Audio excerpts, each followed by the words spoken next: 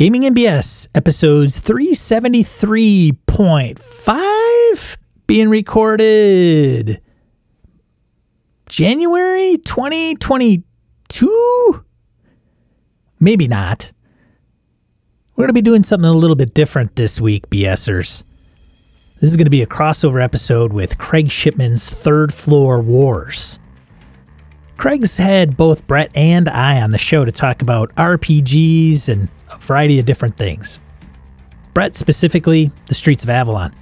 And since then, things have not been the same for Craig. Let me tell you, he does a lot of RPG actual plays. You can find those on Twitch and YouTube. And he plays miniatures, specifically Malifaux, which I have no idea what that's about. But where I think Craig really shines, in all sincerity, and something I think you'll appreciate, is his interviews with individuals from the RPG industry. Individuals like Dennis Detwiller of Delta Green, Shane Hensley, the guy that's behind RPGs like Deadlands and Savage Worlds. And then there's the Bakers, Vincent and McGay, who did something called Apocalypse World. And it doesn't end there. There's plenty more. I've listened to a lot of RPG podcasts, and it's no BS that Craig's interviews are thought-provoking, evocative, and entertaining. If you like what you hear, do Craig a favor. Do a search for Third Floor Wars in your podcatcher of choice and hit subscribe. But don't stop there. Make sure you go back and listen to all those interviews. You won't be sorry. In this episode, he talks with Sage LaTorra of Dungeon World fame. I hope you enjoy it as much as I did. Kind of lightning in a bottle. That was a phrase that a friend of mine used that has always stuck with me because I've come to terms with the fact that anything that I do after Dungeon World is likely not going to be anywhere. I mean, nothing I've done so far has been as big. Nothing I do ever again may be as big. And I'm cool with that now because I've realized that some ideas, you're just, the right people in the right place at the right time with the right idea, and everything comes together and it all hits, it clicks. It's been several months since I sat down and talked to Sage LaTorra. We discussed where Dungeon World came from, the design philosophy behind it, but then we divert, and that's when this conversation really gets interesting. Over the last several years interviewing creators, we've talked about some pretty deep stuff, but buckle up because Sage and I get real deep. We talk about some general theories behind games, how to look in the rearview mirror at creations that may or may not have aged well, and what's great about new games, and what we love about old games. I want to give a special shout out to three of our newest patrons, John Sheffield, Connell Damiano, and Ryan Sell. All right, sit back, relax, and enjoy my time with Sage. Third Floor Wars delivers interviews, insights, and discussions about everything hitting the tabletop. Rulebooks, plastic models, dice, and cards in hand. Let the gaming begin. Tabletop games let you escape and unleash grand battles and regale epic tales of adventure with your friends. If you love gaming and learning from players, designers, experts, and creators, you are in the right place. Pull up a chair. Craig and Ray welcome you to the Third Floor and the Tabletop Talk Podcast.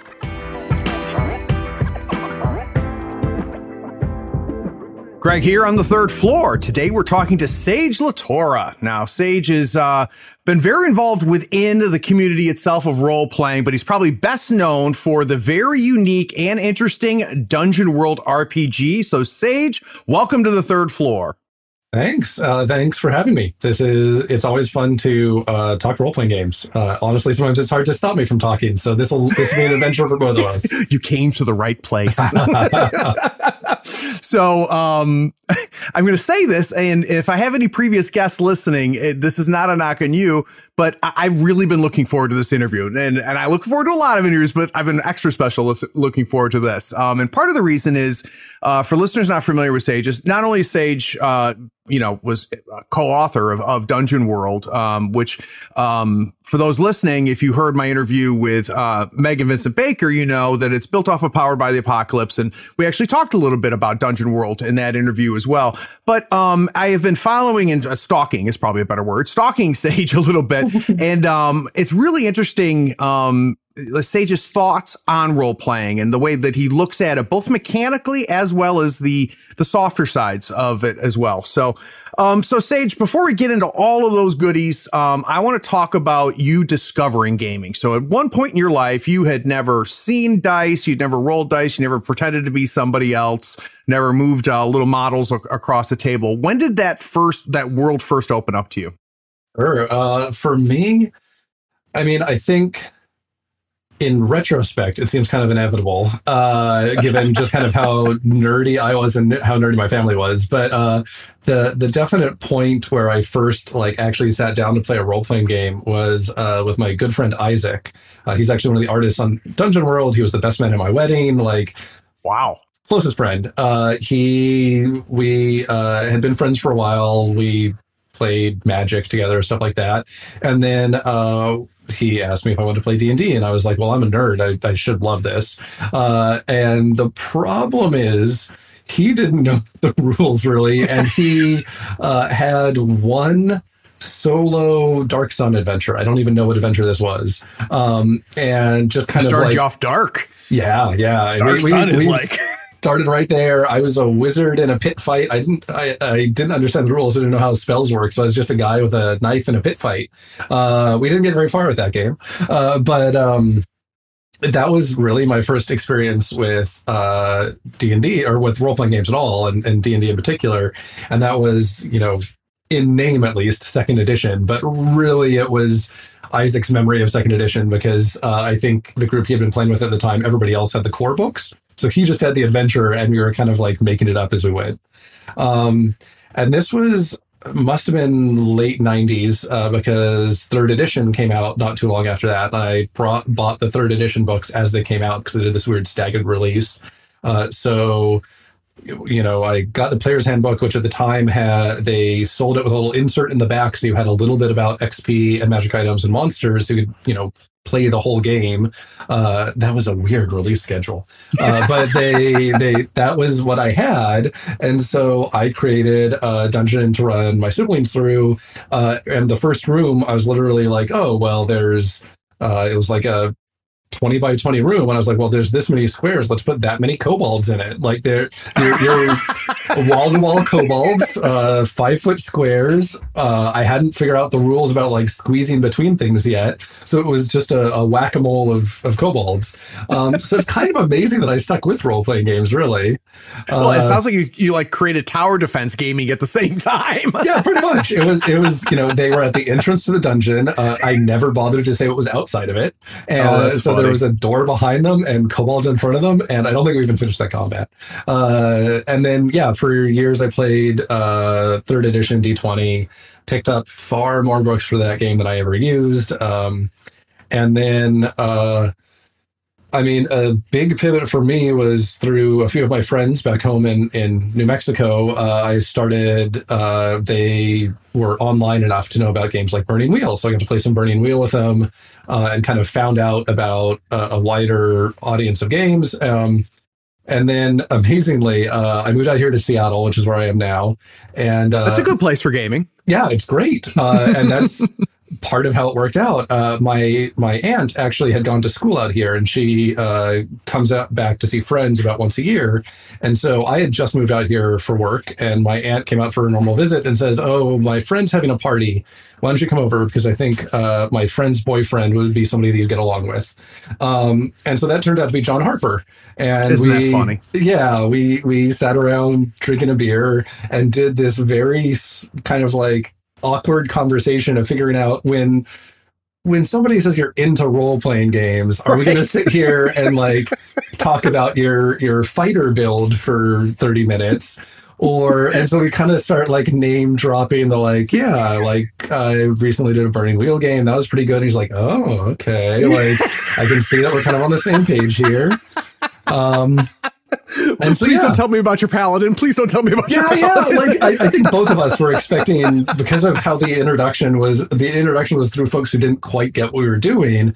We were sure that it was going to be like, oh yeah, this guy, played D&D once in college or something. And and then through John Harper, I met lots of other gaming folks out here because there's just none of them in Seattle. And that, in particular, I gamed regularly with John Harper for years, and that was a big influence on Dungeon World. Like, obviously Adam's the co-author, but between John Harper and Paul and Shannon Riddle, they're kind of the whatever the fifth Beatle is. Like the unnamed collab, or I mean, we thanked them in the book, obviously, but they're the best of Dungeon World. Yeah. They're the people who had a huge influence on that. And also some other folks that we hung out with regularly then, like Jonathan Walton, and all these folks have gone on to make their own excellent games. So there's something to be said for lucking into an amazing collection of people.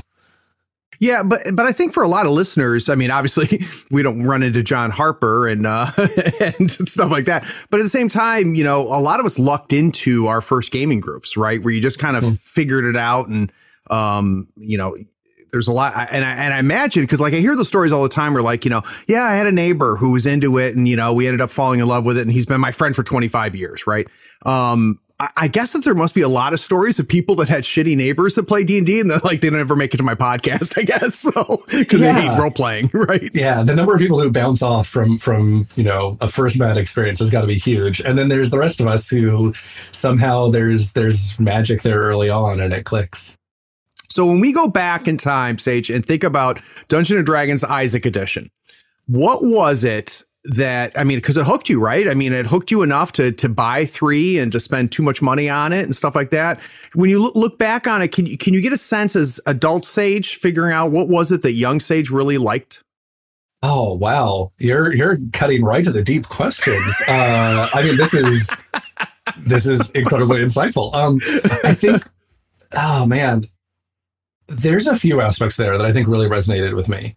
I think there's the imagination aspect, the open-endedness that is kind of like one of the core things of role-playing games that like I really try hard not to define role-playing games, but as close as I can get to like a functioning, practical definition, part of a role-playing game is the fact that we say things about a fictional situation, and what we say about the fictional situation affects the rules, and the rules affect that fiction.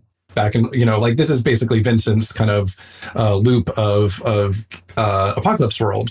And so that was the first time I had played a game like that, where, if I was playing Magic with Isaac, because we'd played a lot of Magic before, and like I have a card that looks really cool, and I'm like, yeah, this Phyrexian's going to eat your elf. And like the rules don't change because of that fiction.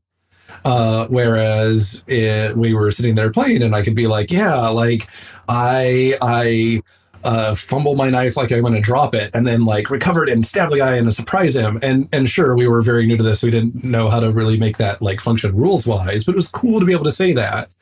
Well, you can say it out loud, which it sounds silly, but it's a big deal. Yeah. And that interaction with people, like there's a portion of role-playing games that really is like permission to say funny stuff, or not funny always, but like say imaginative stuff. And so that imaginative aspect, I think, was one big side of it.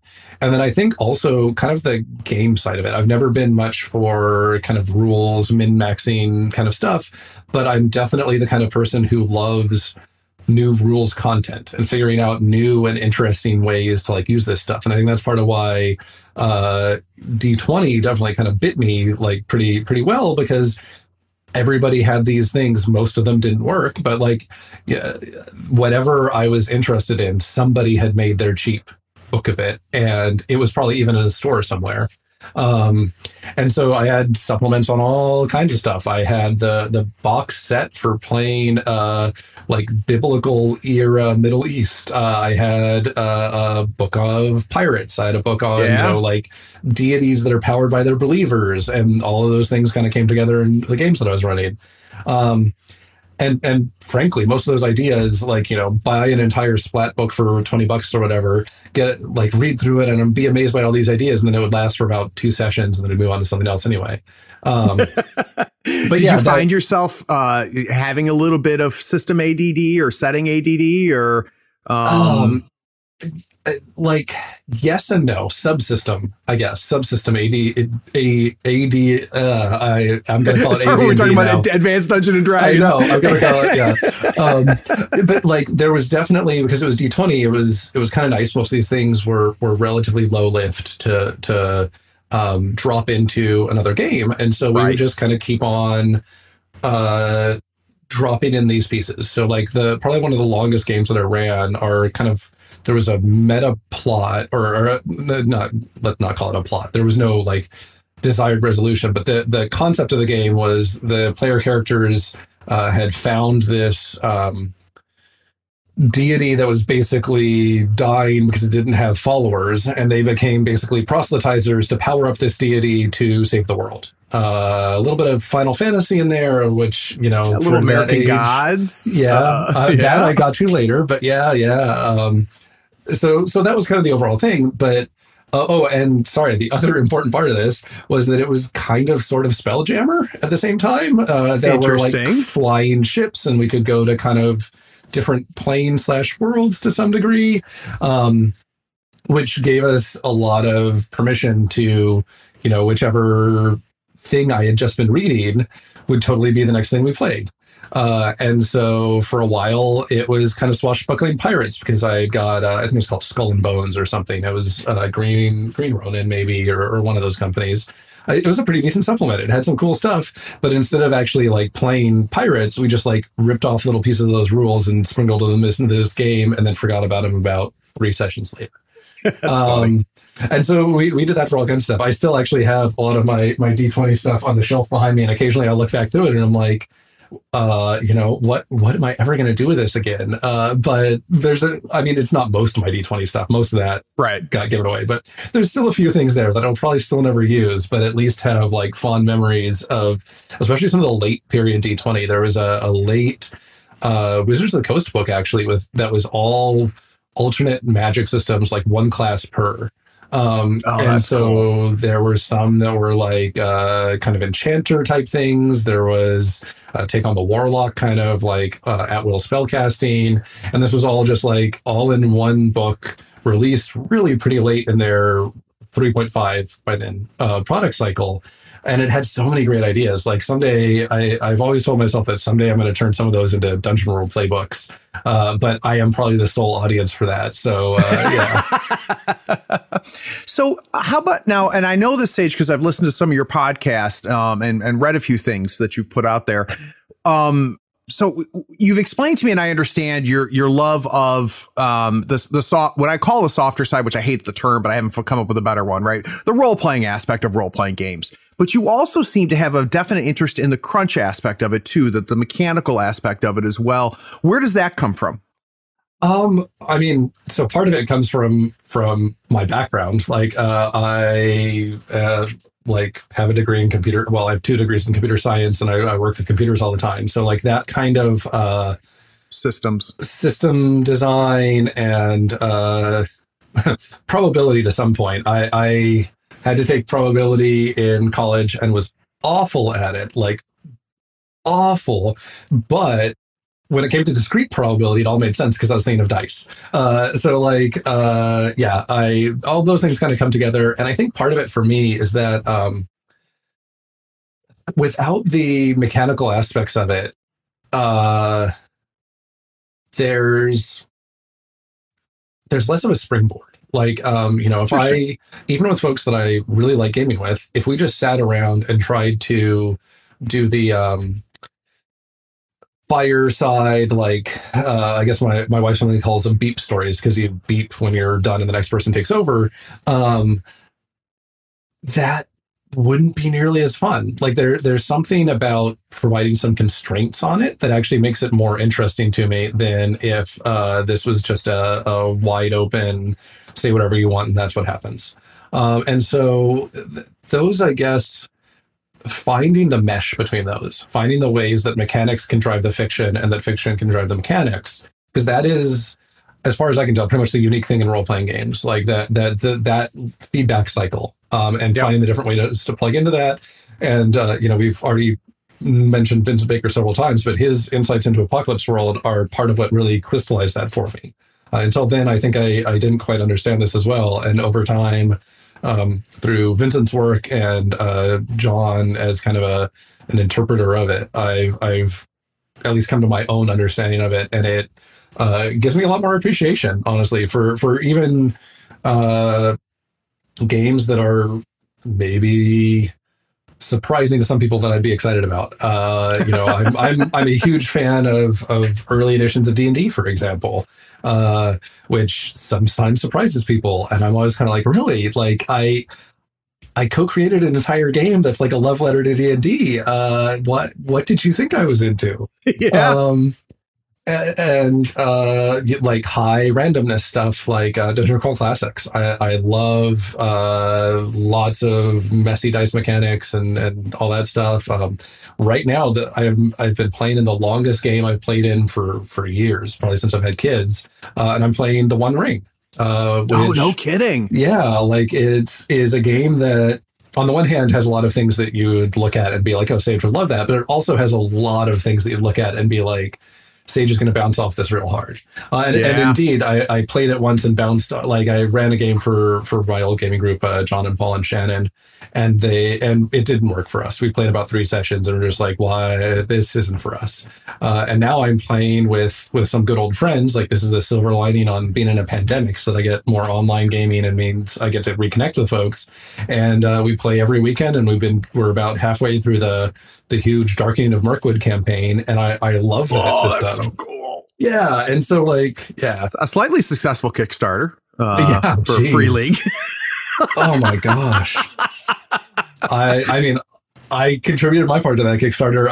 Even though by the time they ship anything, we will probably be almost done with the Darkening of Mirkwood, I looked at it and I was like, I've had such a good time with this game. I can't not do it.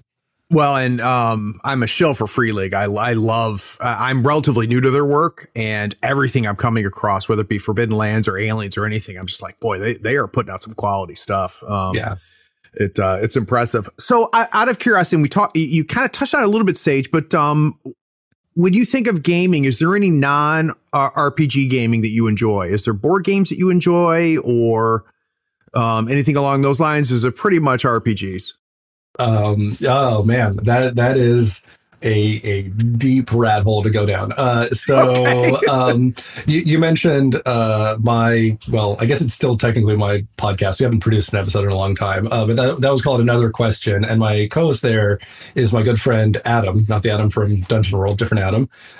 And we play a lot of board games together. He introduced me to the wonders of GMT Games, which is this company that produces very heavy war games. So in particular, we just played through a game of Here I Stand, which is my absolute favorite game. It is a huge, complex, asymmetric board game of the wars of religion around the Reformation.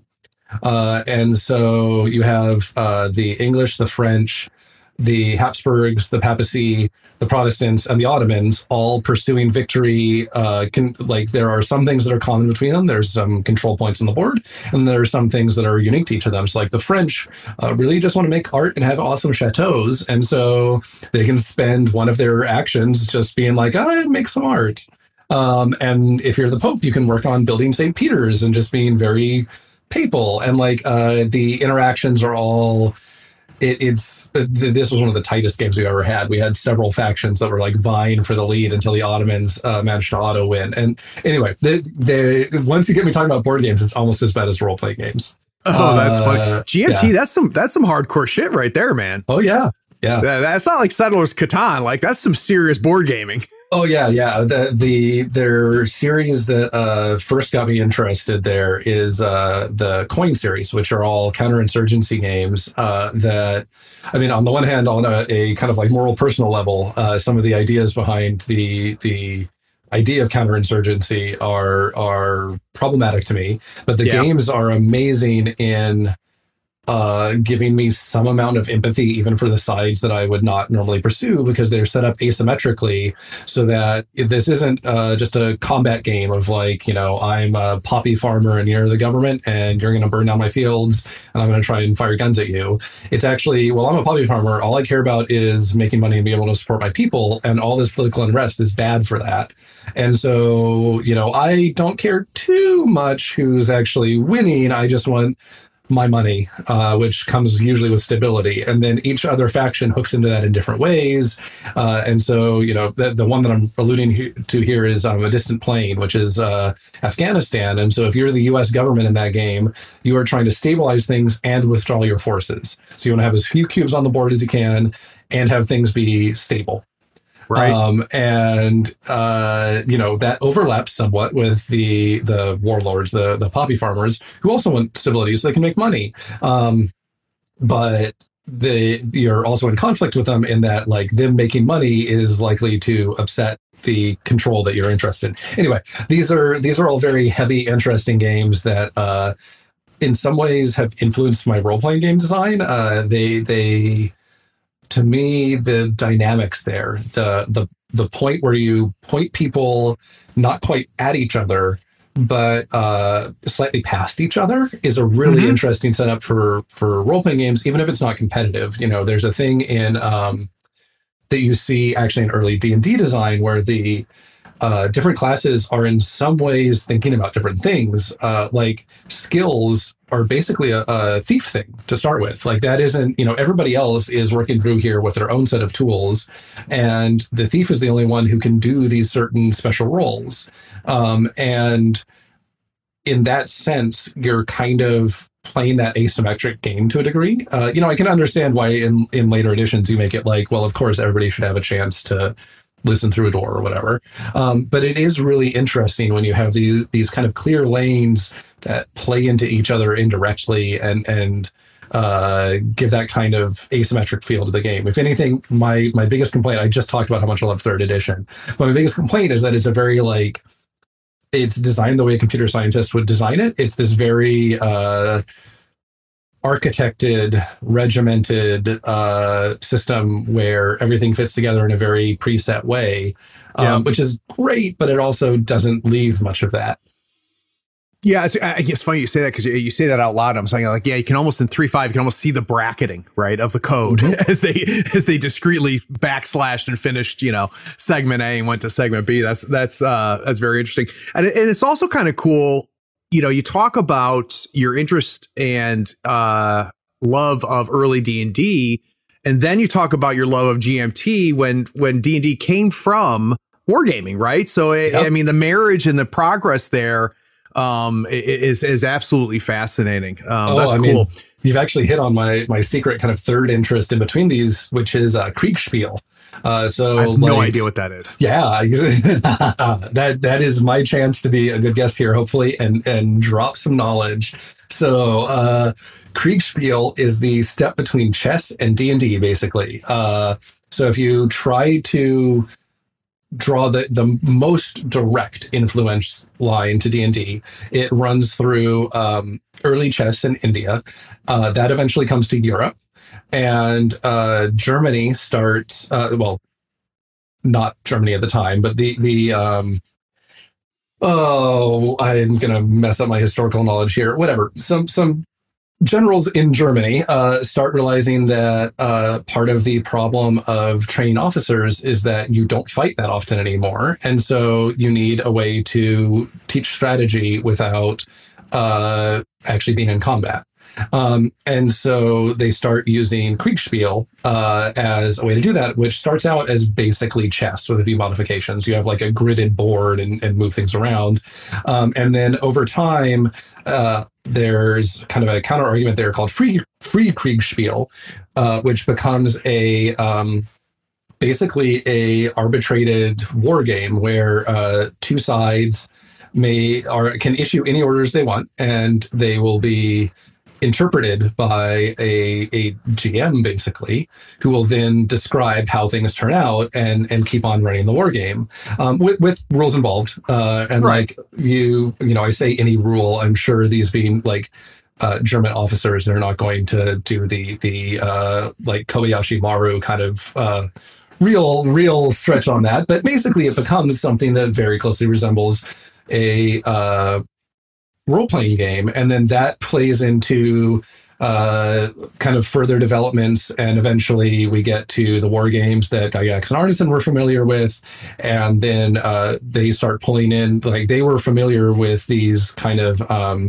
refereed war games, and that's a big part of where early D&D comes from. It's basically a refereed war game where you've zoomed in down to the person scale instead of the commander. So Arneson's early, or sorry, not Arneson's early work, but in Braunstein, which was an early kind of scenario / game along these lines, you see people, you can see French Revolution role or wargaming coming together with this kind of like person level like embodiment of a role and some degree of kind of creative problem solving all here together. So yeah, Kriegspiel is like I've played in several attempts at doing Kriegspiel in various ways, but I think it's a little bit of a forgotten classic. I mean, not that you well, can't it sounds hipster as hell, dude. It's like super retro, but that sounds really interesting. Yeah. And you know, one of my other big interests is miniature gaming, miniature war gaming. You know, Malifaux, that type of stuff. And a lot of people that don't understand the history of miniature wargaming don't realize that it used to be a 3-player game, which is exactly what you're talking about, which is you, your opponent, and the arbitrator, the judge, who helped tell the story and actually was a source of resolve within the systems itself. But I've never, now I've got a whole, my Google is going to blow up as I like learn about this. This is fascinating. So my suggestion for more on this, because I was not anticipating talking about this and have not done it justice, is Playing at the World by John Peterson. It is kind of the essential text to my mind on all of the flows of design leading up to D&D. And so there's that wargaming Kriegspiel kind of thing. That's obviously one of the biggest ones. There's also play by mail games and diplomacy as well there as kind of like that's a game. Yeah, that is a game. And he identifies a couple others, but yeah, and then he does some deep dives on things like the inventiveness of having both a to hit roll and hit points. Most systems up to that point were kind of using one or the other. It was either both sides lose X or roll, and if you get over, the other side's destroyed. And neither of those is a great fit for kind of person level dramatic stuff. And so that combination is a major interesting part of why D&D works. It's a wonderful book. He has I'll link to it in the show notes, man. That sounds really fascinating. It's really fascinating. And he has a new one that is about when people started calling them role-playing games. Because obviously when this started, there wasn't a distinction between role-playing game and war game. There were lots of people who said, like, why would I want to play a game with fantasy stuff in it? But that was the objection, not kind of the, this is a role-playing game. So you've got a really interesting, the title there implies there's this shift that's hard to pin down, where we kind of grew a new thing out of these existing things. And I find all of John's research incredibly interesting. And it's always led me to this main question that at some point I need to send John and see if he'll maybe tackle it in one of his future books. I've always wondered if there's any kind of parallel development here. For pretty much every role-playing game that you or I or pretty much anybody who listens to this is aware of will have been created either directly derived from D&D or with at least knowledge of D&D. And it seems like there must be somebody out there who has come up with a similar idea at some point, and in some sort of parallel development that didn't have the same commercial success in the English speaking world, because that's pretty much what I'm going to know. So yeah, this has always been kind of my like white whale research project, is what parallel development is there out there? Yeah, talk about stuff I've never thought about, Sage. Like that's a great point. Like I wonder, Like, is there... Wow, that's interesting, because wargaming exists when you go to Eastern culture, right? I mean, or Middle Eastern culture. I mean, that's where chess comes from, right? Yep. And so, God, that's really fascinating. Like, are there, where did role playing, like, it had to have happened, right? And it just never, never formed up and never came together and launched an entire industry.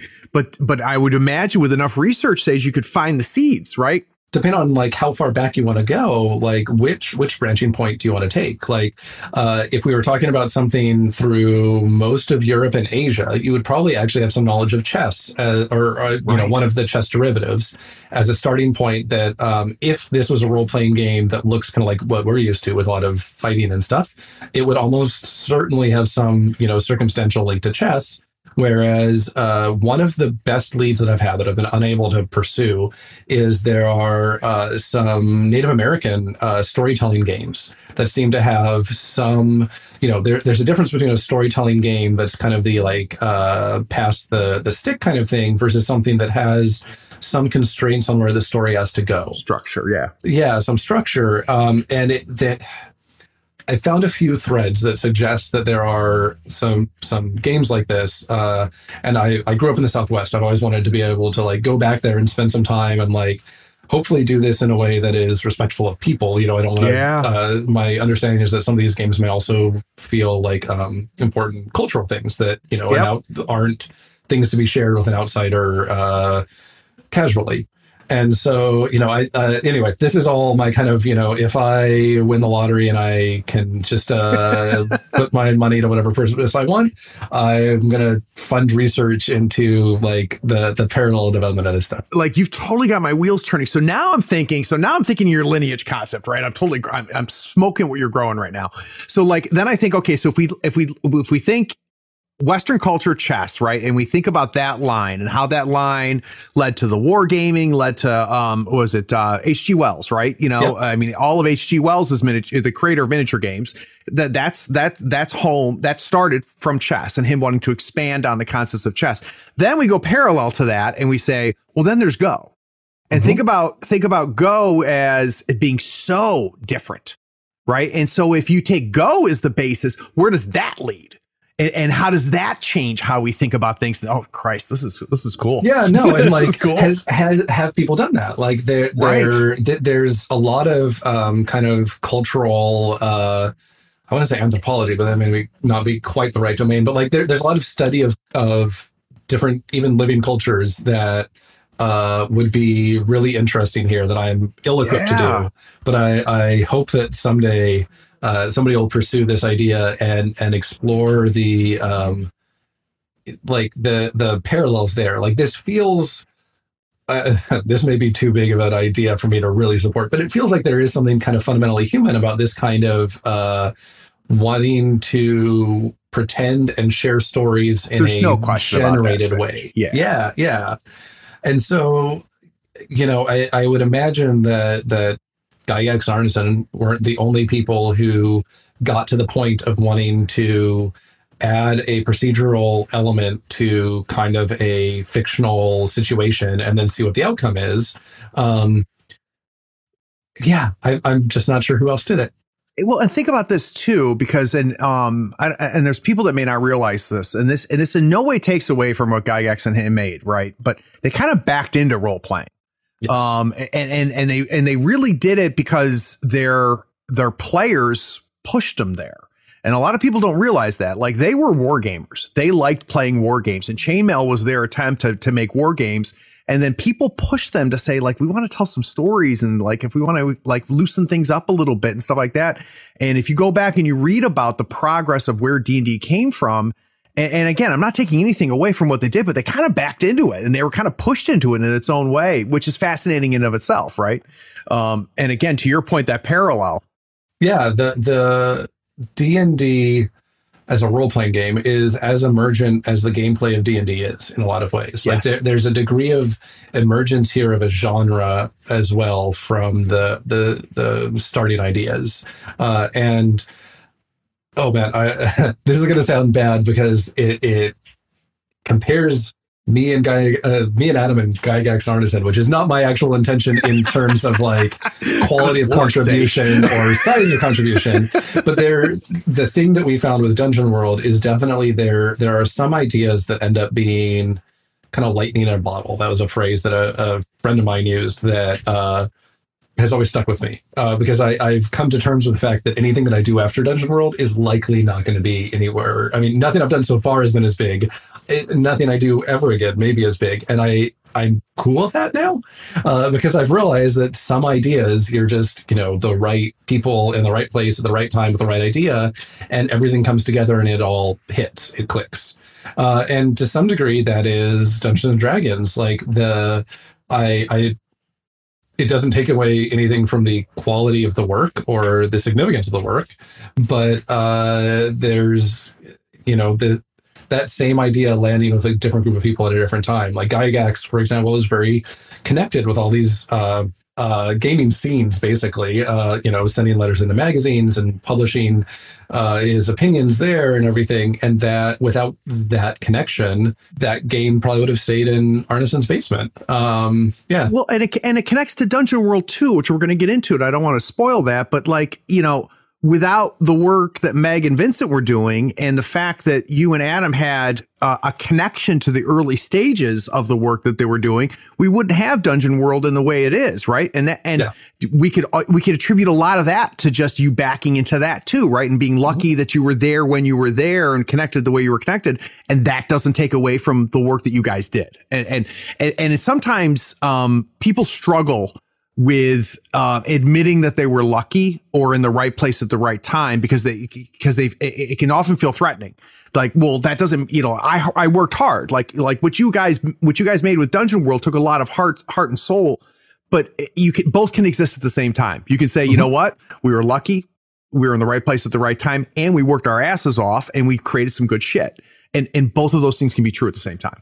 Yeah, and that's exactly, I kind of led here with the story about meeting John Harper. Like, if it weren't the fact that my aunt happened to be friends with his girlfriend at the time, I would have moved out here. I probably would have never encountered those folks. Through meeting John Harper, I heard about the small local convention that he kind of helped organize, Go Play Northwest.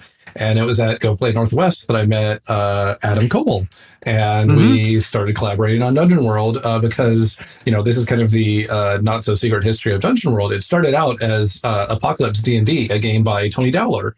And so at that Go Play Northwest, Tony ran Apocalypse D&D for me. And at the time, it was like 10 pages of single-sided Word document printed out and a AD&D player's handbook. And some of his maps, because he's an artist. He did art for Dungeon World. And I thought it was so great. I was like, do you have another print off of this so that I can run it later? And so I ended up running it for Adam Koebel and some of his friends who were down from Vancouver.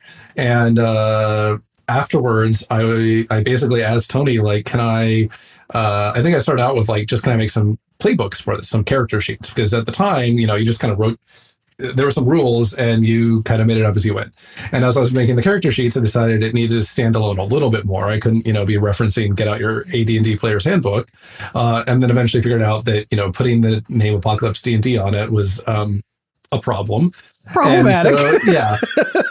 So, we kept on developing from there. And I think I tweeted out some early pictures and Adam was like, this looks really cool. Do you want feedback on it? And I was like, yeah. Something. And then we started collaborating more and more. And like at the time, both of us had jobs that were not eating up a lot of our daytime hours. And so we would spend a lot of time emailing back and forth on debating Dungeon World design ideas, basically. And fascinating. We do that for a lot of our day. And then, eventually we got to the point where we're like, hey, we should kickstart this. And, we thought our audience was, we were both active on a forum called Story Games. And we thought our audience was mostly people from that forum. We were expecting, if we were lucky, a few hundred people. And so we set what we thought was a little bit of an aggressive funding goal. And we launched the campaign one morning before I drove to work. So like I basically hit launch campaign and then walked out the door and drove to work. And I had about a I don't know, 20, 30-minute commute. By the time I got to work, it was fully funded. And something? Yeah, we immediately were like, oh my gosh, it turns out a lot more people have heard of our game than we thought. And now we got to make this stupid game. Yeah. Like we were in a situation where we had most everything nailed down, but there were, it was interesting. There was a few small, things that felt small, but were actually very big to the overall feel of the game that we decided relatively late. So like one of those that stuck in my mind is how to deal with damage from multiple monsters, because we're not D&D. We don't have kind of like turn order where each monster is going to take a specific number of attacks. No initiative. Yeah. There's no initiative. So you have to have some idea of, you're fighting 3 wolves, 3 like werewolves, whatever. And how is that different than fighting 1 werewolf? Is it you're facing a modifier to your rolls? When you take damage, how much more damage are you taking? And we kind of went back and forth on different ways to do this, and that ends up implying a lot of tone to the game, because we ended up with something that scales damage pretty loosely for a large number of creatures, which tended to make Dungeon World feel much more kind of heroic or super heroic, because you can wade into a bunch of goblins and each one's not adding that much damage. You're probably good, especially if you've picked up a little bit of damage reduction in some way, or decent set of armor. And so that was actually a relatively late decision in the game. We had a lot of the overall like class architecture and stuff locked in. We had most of the abilities. We had played a lot, and we just kept on going back and forth on this little thing that we felt like was this little remaining design problem, but in a lot of ways was saying what kind of game this is. How does it feel? So, now when I do design, I'm much more aware of how some of these small decisions are actually some of your biggest decisions in a lot of ways. There was also a lot of discussions there that flew over my head a little bit about the some of the kind of implicit biases and stuff of Dungeons and Dragons, and how much are we tackling those? At the time, the game I'm still proud of. It's as good as progressive a game as I could make at the time. But looking back on it, there are a lot of things that now I'm like, we've got like hordes of orcs and stuff, and that is not where I'd want to do things now. And I actually, I'm glad you bring that up, because I want to do a segment on that, Sage, because I think it's very, very a very fascinating discussion, and you are an incredible test case for this discussion. So what I'm going to do is I'm going to take a quick break. When we get back, I'm going to rewind a little bit, because there's some origins of Dungeon World I want to delve a little bit deeper on that you kind of glossed over, and I'm not going to let you get away with that. So we're going to talk about the making of Dungeon World, where Dungeon World came from, how the pieces all came together. But I'm also going to come back to what Sage started to bring up, because it's a fascinating subject. We'll be right back.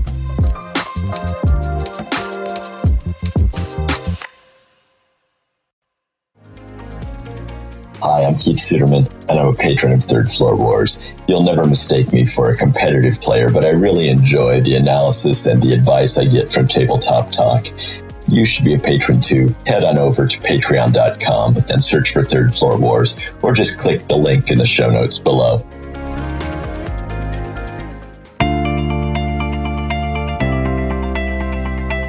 Right Now is the part of many podcasts where someone comes on, interrupts the show, and explains that you should consider paying for the content you're already getting for free. They'll go on and explain that by giving $1 or more a month, you not only support the show, but you allow the show to grow and improve. Here on the Third Floor, we commit to not interrupting your episode of Tabletop Talk with such a plea. We pledge not to run a spot asking you to go to patreon.com and give $1 or more a month. Even if there's a link in this show's description, and there is, we won't ask you to click it and become a patron. We won't spend time yammering about the benefits like early access to episodes, getting those episodes without ad breaks, or even getting a chance to play in one of Craig's RPG sessions. Anyway, enjoy this episode. We needed to clarify that we wouldn't do this type of solicitation.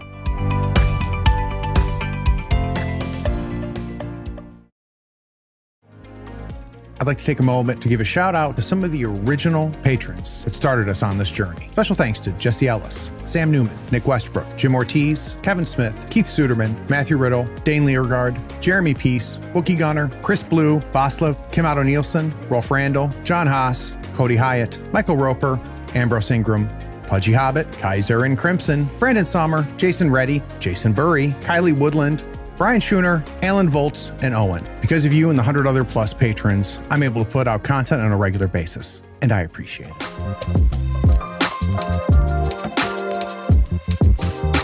So we spoiled it a little bit, Sage, kind of where Dungeon World came from, but I want to go backwards just a little bit. So was your first exposure to Apocalypse World mechanics that one-word page document, or had you smelled it before? No, I was lucky enough to have some of the very earliest print editions of Dungeon World, Apocalypse World. I had some of the earliest print editions of Dungeon World too, but that one's less surprising. That's good. I'm glad you did. Yeah, the earliest print editions of Apocalypse World, thanks to mostly John Harper. So, this is, again, one of those things where I was very lucky, and this is in a lot of ways the difference with a lot of designers who don't get the recognition and credit that they should, that they happen to not have family who introduced them to John Harper because they think that all role-playing games are the same. I really lucked into something there, and then, John knows Vincent, and so got, I think I still have it back there on my shelf. There's a very early release of Apocalypse World where the covers are made out of something that the print shop just had laying around. Some each one is a little different, and then a real simple tape binding basically, and each I forget what they call them, each set of pages is kind of clearly a separate set of pages. Yep. And so that early Ashcan edition was John Harper went to some convention down in Portland, I believe, and came back with one of these for each of us and was like, here's Vincent's new thing. So you get a bootleg copy of Apocalypse World. And I guess my first question is, did you actually play it? Yeah, we played, though, mostly shorter games. The funny thing is, across all this time, I've played a lot of Apocalypse World, but mostly very short games, even, 1 or 2 session kind of games. Do you have a sense why that is? I think part of it is that the system definitely shines early. Yeah. I don't think it actually diminishes later on, but it's a game that delivers so soon that you don't necessarily have to play a lot of it. That's true. I mentioned earlier playing the One Ring, and that was definitely several sessions in before it really felt like the game was running on all cylinders, kind of. Yeah. Whereas, most Apocalypse World games that I've played, 5-10 minutes in, everything's rolling. There's something about the leading questions and the playbooks and the setups that come out of them that just get you moving so quickly, and tend to push things towards pretty dramatic situations early on. Yep. And part of it also is probably just the my gaming schedule. Yeah, not too long after Dungeon World was published, I changed jobs and had a lot less free time during the day at work, and then eventually, not too much longer after that, my first daughter was born, and I definitely pivoted towards I don't know how often I can game. Let's just fit in what we can. Yep. And so a lot of games that I've played have been 1 to 2 sessions. But, Apocalypse World definitely showed up really well in those first early sessions, and it made me pretty excited when I heard Tony had this Apocalypse D&D pitch. So I'd be curious, Sage, coming from the role-playing games before that, I'd be very interested if you can remember. It might be hard to, because it's been such an integral part of your creative process. But do you remember your first impressions? Because it was radical. Absolutely radical what Vincent and Meg put out there. Do you remember what it was like the first time you saw it?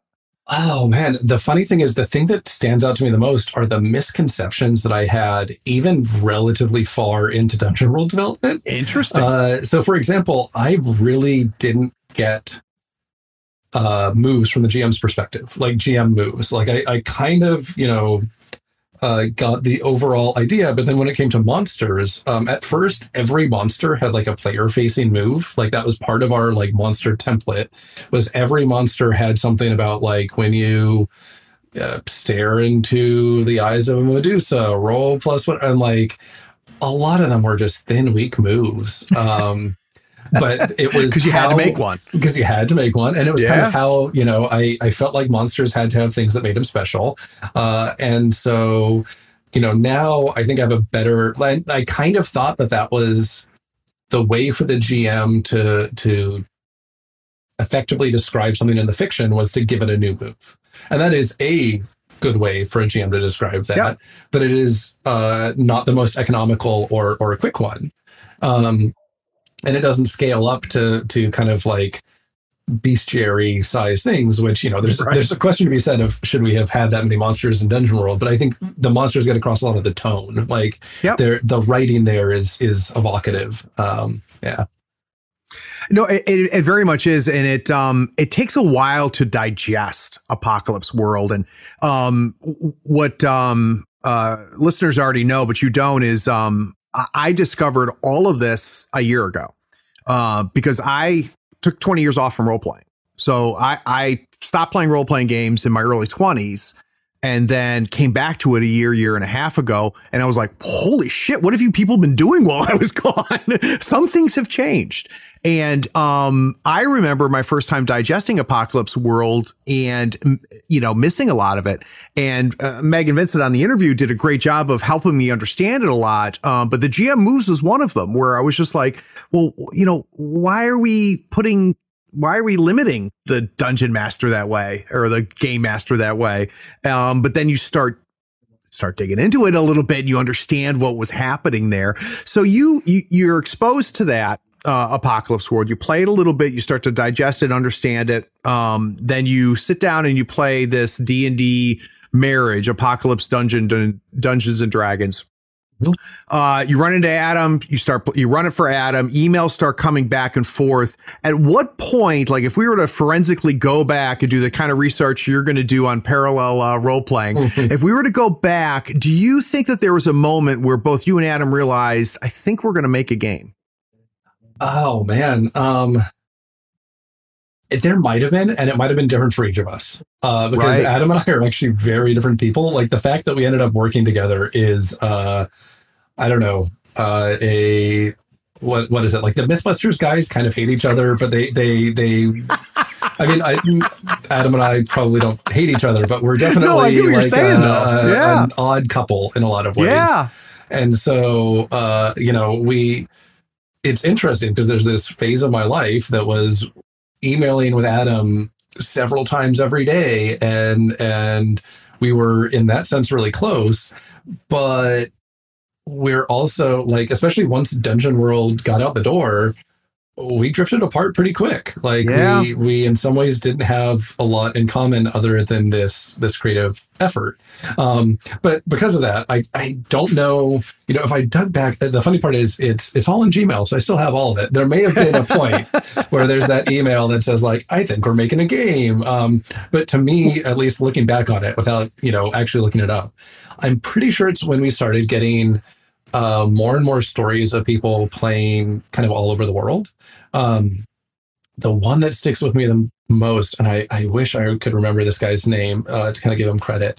If I remember correctly, he was an Australian ambulance driver, and he sent us, or I forget whether he posted on the forum or sent us an email, basically saying like, you know, I forget how he even heard about Dungeon World. I think it was, you know, somewhat plugged into indie role-playing games. He had gone, I think, on a camp out with some friends because he didn't get that much time off. And it was really, this was like a really important chance to get to reconnect with some old friends. And he had taken Dungeon World and like played it around a campfire or something. Yeah. And he just told us like, this was like, it was what brought me back together with these old friends, and it made it feel like when we had the time to do this. I'm probably not doing his story justice, but at least this is my recollection of it. And that kind of experience for folks was the point where I realized that I definitely wanted to do this, mostly because I guess my kind of net metric for Dungeon World is I want it to be a net positive. And like when I think about some of the things that I would go back and change, especially around some of the biases built into the game inherited from D&D, Yep. you know, I've thought long and hard about, is this something that I still want to have out there? Like, you know, Adam and I have basically both of us have to agree to do things, and I'm not sure how it'd work if one of us, you know, absolutely felt something had to happen. But I've never pushed it, because the thing that I end up at is I think even with those things, we're probably still a net positive for folks overall. And you know, by being a net positive for people, hopefully a net positive in the world. And those kinds of stories were, I don't know, they make me feel better than the royalty checks. Well, I mean, that's got to be a struggle, man. Like, I mean, especially when you have an awareness of what of things that you identify now as the creator, that you go back and go, that's problematic. And you know, and then you have to go through that. I would imagine, like, I don't know how to put this, man.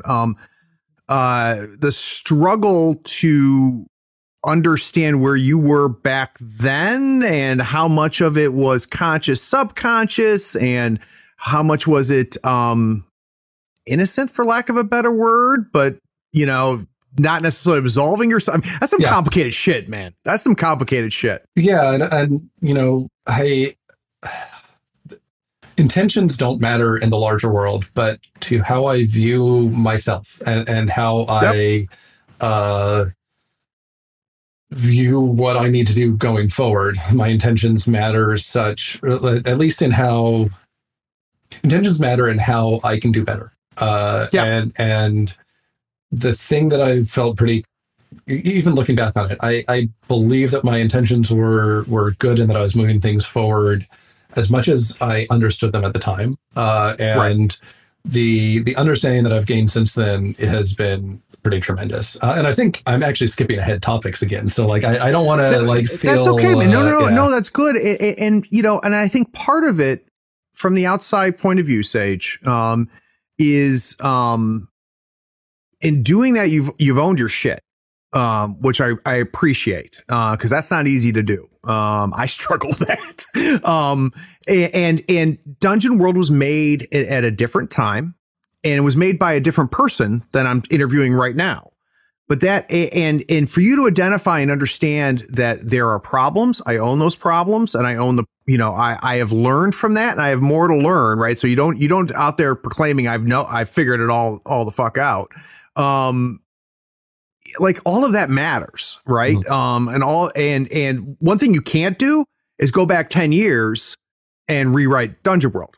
So, but you know, at the same time, Dungeon World changed role-playing games, you know, and brought a lot of people, and still brings a lot of people a lot of joy. So yeah, that's a lot to deal with, man. Yeah. This is, you know, especially in the past year or so, it's been on my mind a lot, and it's it's a lot to unpack. And like that, the in some ways the most interesting part of the Dungeon World journey has been what to do with a success. Like the development process, I don't know, there's plenty of like interesting anecdotes along the way, and, you know, times that I floated ideas that were absolutely awful and rightfully got, you know, what are you thinking? And then there were long threads about things that ended up not actually mattering, and whatever, like lots of that. But I feel like I'm so lucky to have this experience of getting to know what it's like to kind of have that lightning in a bottle moment, to have this successful thing and be able to see where it goes, and like all of the wonderful people that it's brought me into contact with. And like all the stories from folks about, you know, this game helped me connect with my kids. This game brought back memories of my childhood. This game, you know, just was a good time on a Friday night with beer and pretzels. Like I really admire people like Vincent Baker and Meg Baker and just Morningstar, and a ton of other designers who can make games that are interrogating tougher subjects and are, you know, really moving important conversations forward, I think, in a lot of ways. I'm not as skilled at that. And like, I've kind of had to come to the realization that like, you understand that though. That's huge. My niche, both in the games that I most gravitate towards playing and the games that I'm best at making, is definitely a bit more on the beer and pretzel side of things. And that doesn't like absolve me from any of the design or setting things there. Like, it just means that my goal is going to be, for the most part, like kind of light entertainment that is, as I don't know, I often think of it as palatable as possible, because like what I think of there is if you take something like I mentioned playing The One Ring, Tolkien is kind of like deeply problematic in the othering of basically everybody evil. He's not kind of, Sage. He is, right? Yeah. He is. Let's be honest. And as is H.P. Lovecraft, right? And Lovecraft is like a whole other But at the same time, that doesn't mean that what they created doesn't have value. And it can't be taken. There's people that listen to my Dennis Detwiller interview who made Delta Green. He talks about taking H.P. Lovecraft and saying, you know what, you racist piece of shit. I'm going to make something else using your stuff. And that's what a lot of people do with Tolkien too. Yeah. Well, and like Tolkien, it's interesting. Like Tolkien as provides a backdrop for especially in the movie adaptations, like a fantasy adventure. Like that, there's a ton of problematic stuff that goes into that, and then out of it you get I just rewatched Lord of the Rings recently, and like it still holds up in so many ways. It's fun to watch, even when I look at the depiction of the orcs in particular, and I'm like, oh, I don't want to like this, but like it's super entertaining. And then like you look at something like Star Wars, specifically A New Hope, just to like narrow it down, because Star Wars can mean a lot of things, and it's still, there are certainly problematic things like blowing up the Death Star. Is that a justifiable act? But at least the bad guys there are people who are identified by what they are doing and what they are wearing, as opposed to like the shape of their bodies. And the rank and file, we have some, how culpable are you? Most of the Empire forces that are seen getting blown up are in the process of doing something actively harmful, which again, kind of like there's to me, that becomes a easier thing to enjoy, and that like I can kind of look at it and be like, this certainly isn't a role model for how to live your life, but it at least is providing some justification for these things that's a little easier to support. Correct. And I think there's a couple things there, Sage. One, I mean, there's the Kevin Smith, there were some Union guys on the Death Star that died, right? Which we laugh at, but he's in typical Kevin Smith way. He's doing two things at once. And it ties to what we've talked about a little bit. All of this can exist at the same time, right? Yeah. So we can go back to Tolkien and we can praise him and say, hey, congratulations, you invented an entire form of fiction. Like that's kind of a big freaking deal, right? And you gave people a place to go and a place to create and a place to build off of. I mean, I just got done talking, calling Tolkien a racist. I think I called H.P. Lovecraft was worse, but Tolkien had problems, right? And we can say he was a product of his time, which doesn't excuse anything. It explains some things. And I think that one of the battles I'm having, Sage, I guess I shouldn't talk about this as general. Let's talk about me for a second. It's my fucking podcast. Like I'm struggling with the fact that it's not black and white, and several things can be true at the same time. H.P. Lovecraft is problematic, and he changed how stories are told, and both of those things can be true.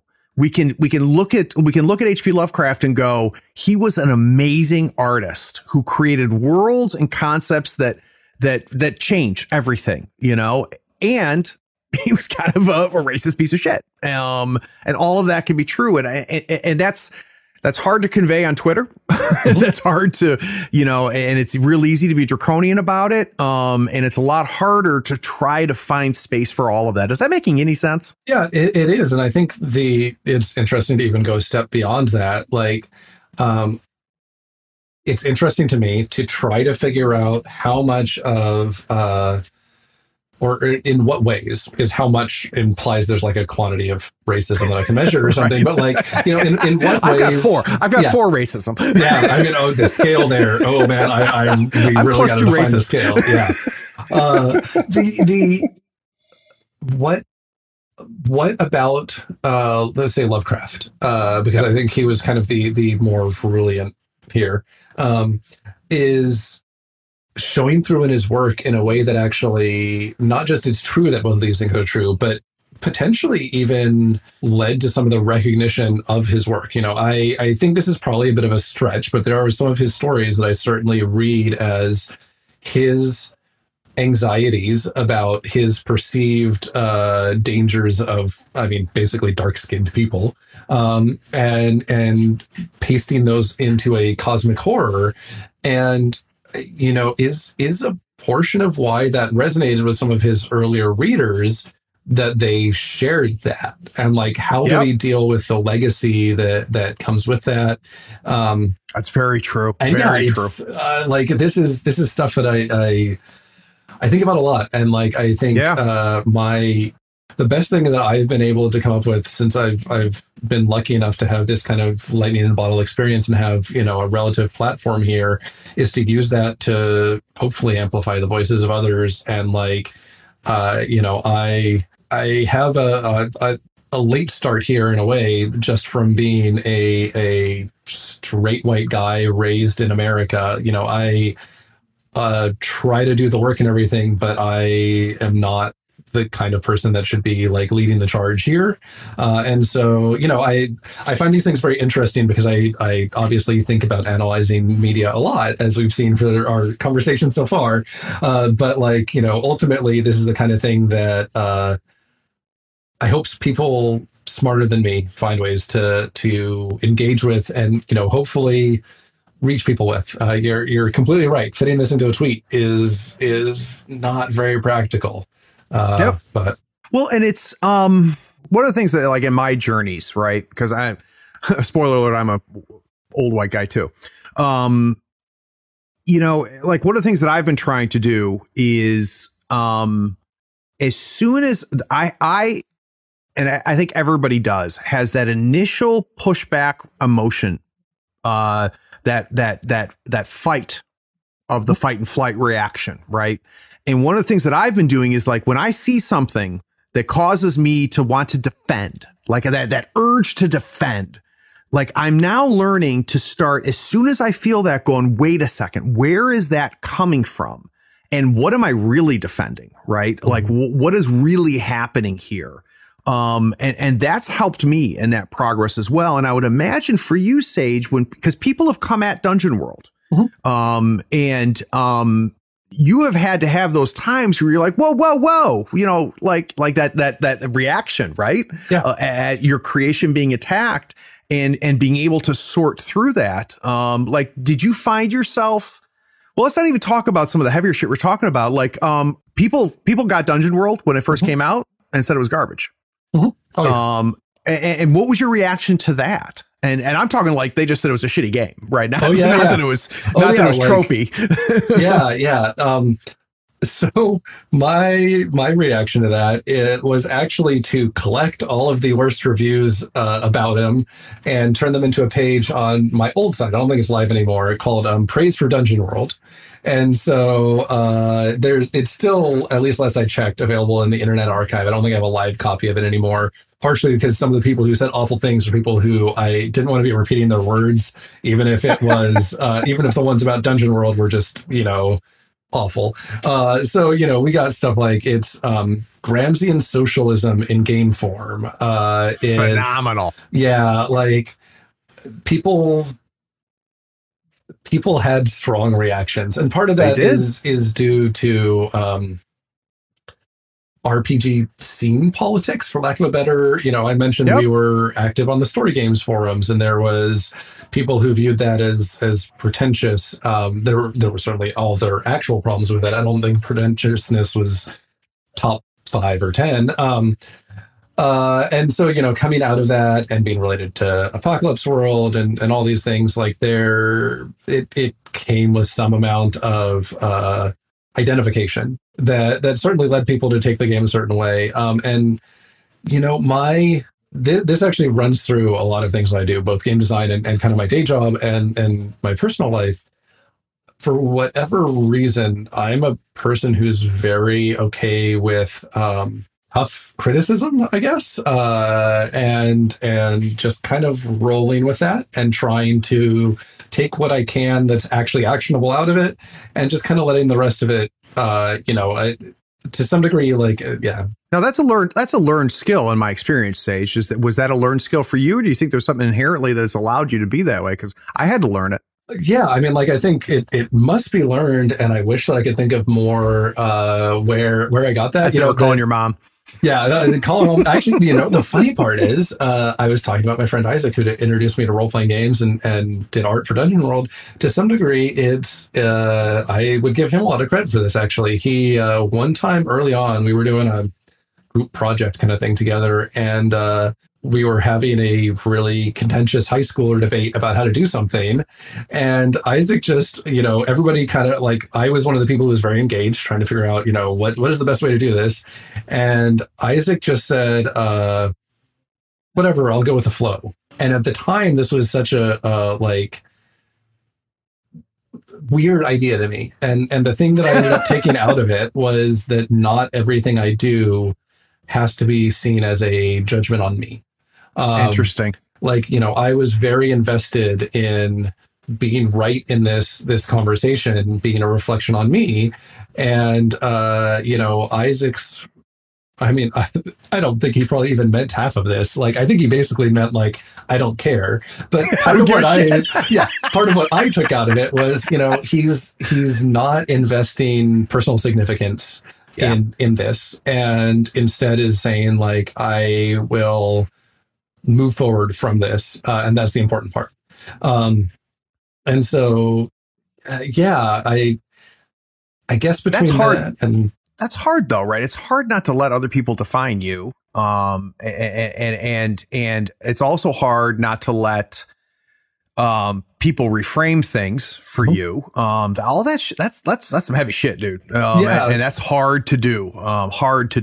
And letting other people define you. I don't think I've ever said this particularly publicly, but about a year ago, there was somebody made a big Twitter thread pointing out problems with Dungeon World, and the actual criticisms were almost all correct. I think there was one missing rules thing there, whatever. Who cares?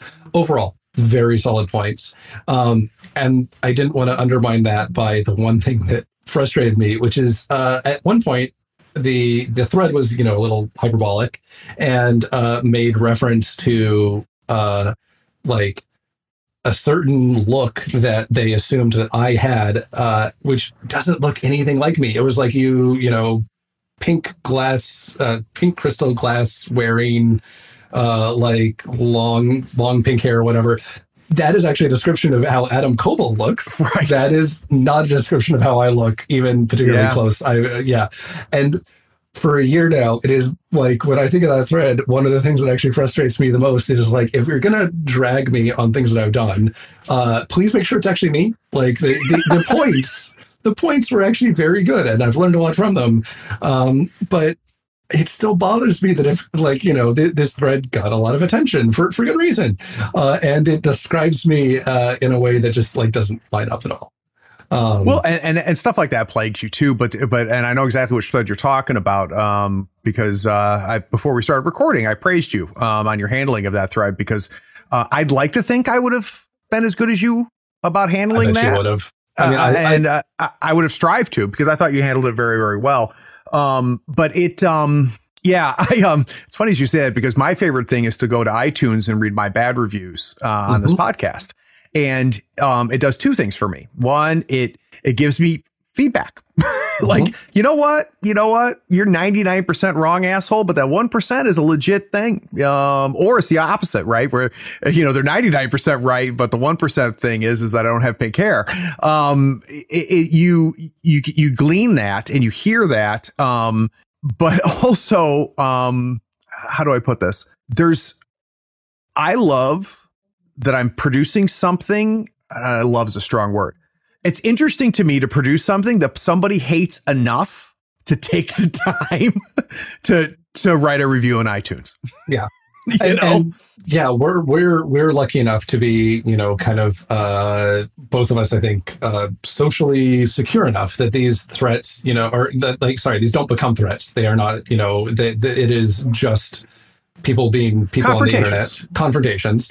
And so we're lucky to approach it from that side. But I agree. And to some degree, I guess that's part of how I see, this is, I guess, a bit of a stretch, but how I see I can use my privilege. I'm in a spot where I can take people being completely ridiculous about this stuff and not have to worry that these people will, take more serious action against me for the most part. And so that kind of, having that perspective is really a privilege. And I agree.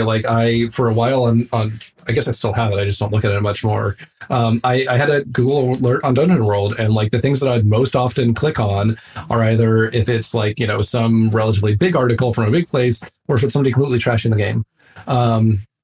And part of that is even just kind of morbid curiosity. How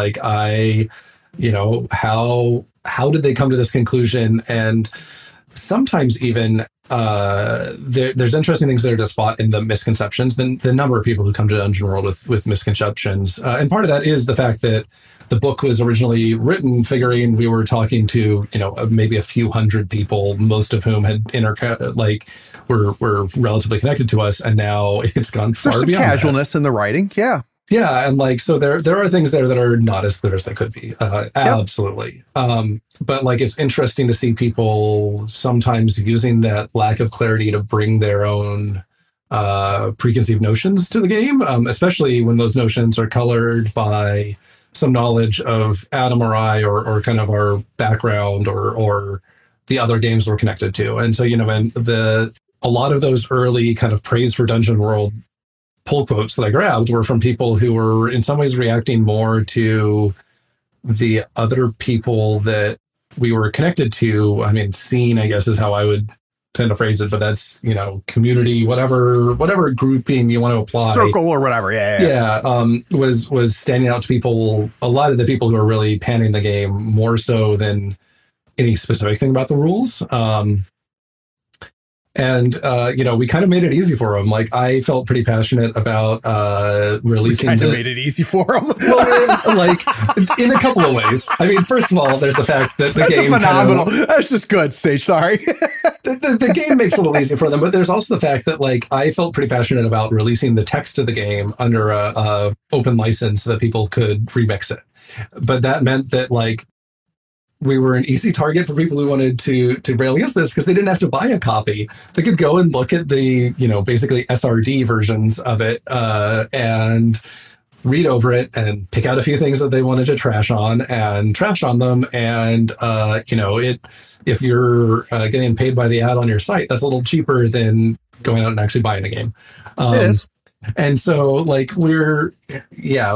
I think I, in particular, was kind of uniquely, not necessarily uniquely, but through that, the skills that I've realized I have that have developed over time in being able to deal with feedback like this, it turns out that we made the perfect game for somebody who can take that kind of feedback, and we released it in the perfect way for that. We Isn't that cool? We're priced relatively aggressively. We have this open license, so it's a game that got into the hands of lots of people, and lots of people had strong opinions about it.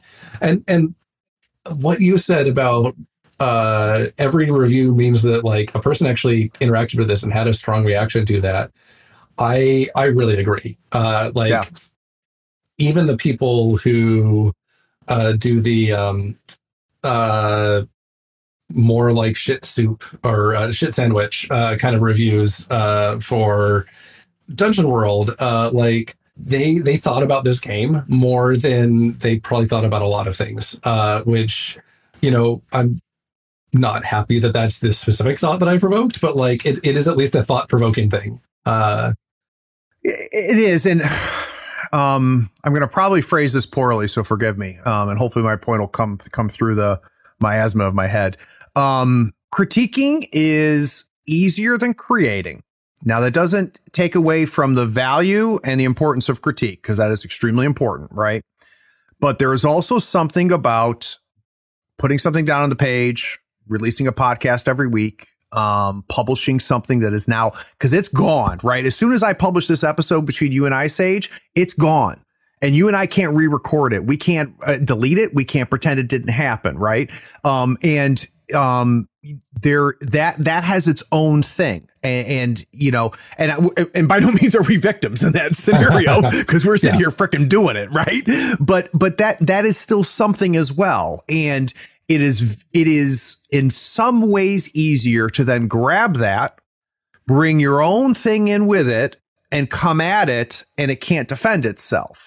And in some cases, it shouldn't defend itself, right? And we're acknowledging that, right? We're not saying that, everything is right and stuff like that. But Dungeon World is never going to vanish. It's always going to be there. And reconciling that as a creator is an absolute real thing. And we are now an hour into this podcast, and I feel like we're shitting on Dungeon World, and I want to stop doing that for a second. Because one of the things that I thought was interesting, and again, I'm putting this in the context of me coming back, right? So I left D&D and GURPS and then found Apocalypse World and Dungeon World and Blades in the Dark, and I'm like, holy shit. Like it blew my mind. And I went through what was really a 10-year revolution and experienced it in a matter of weeks and months, right? Mm-hmm. One of the things that I've been very curious to find out is I believe that when we create, we're trying to solve problems that we perceive. Right. So as much as Dungeon World is an homage to Dungeons and Dragons, it's an homage to especially early Dungeons and Dragons. I would be curious to know, and it may be something that you didn't do consciously, but was there problems that you and Adam saw? We can even talk mechanically or non-mechanically, that you felt like what justifies Dungeon World existing? Sure. I mean, we can go play White Box, right? Mm-hmm. So why does Dungeon World exist? What does Dungeon World do? What does it fix, or what does it present in your mind? So yeah, let me first talk about Dungeon World, and then I have a larger idea of kind of how this fits into how we conceive progress, for lack of a better word, in role-playing games. So for Dungeon World in particular, part of what we're doing is creating the rules that focus on the parts of D&D that most people think about playing. Because I, for one, love long charts of types of pole arms, but that is typically not the thing that people talk about in their recollections of D&D.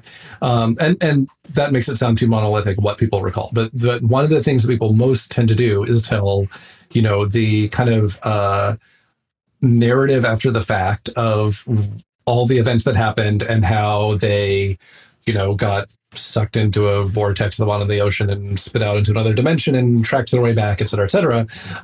Dungeon World tends to cut straight to that. It part of what we borrowed from Apocalypse World is that you primarily talk about what's happening in the world of the game, and the rules kind of step in and nudge you along occasionally, instead of having to do that kind of hard shift to okay, roll initiative.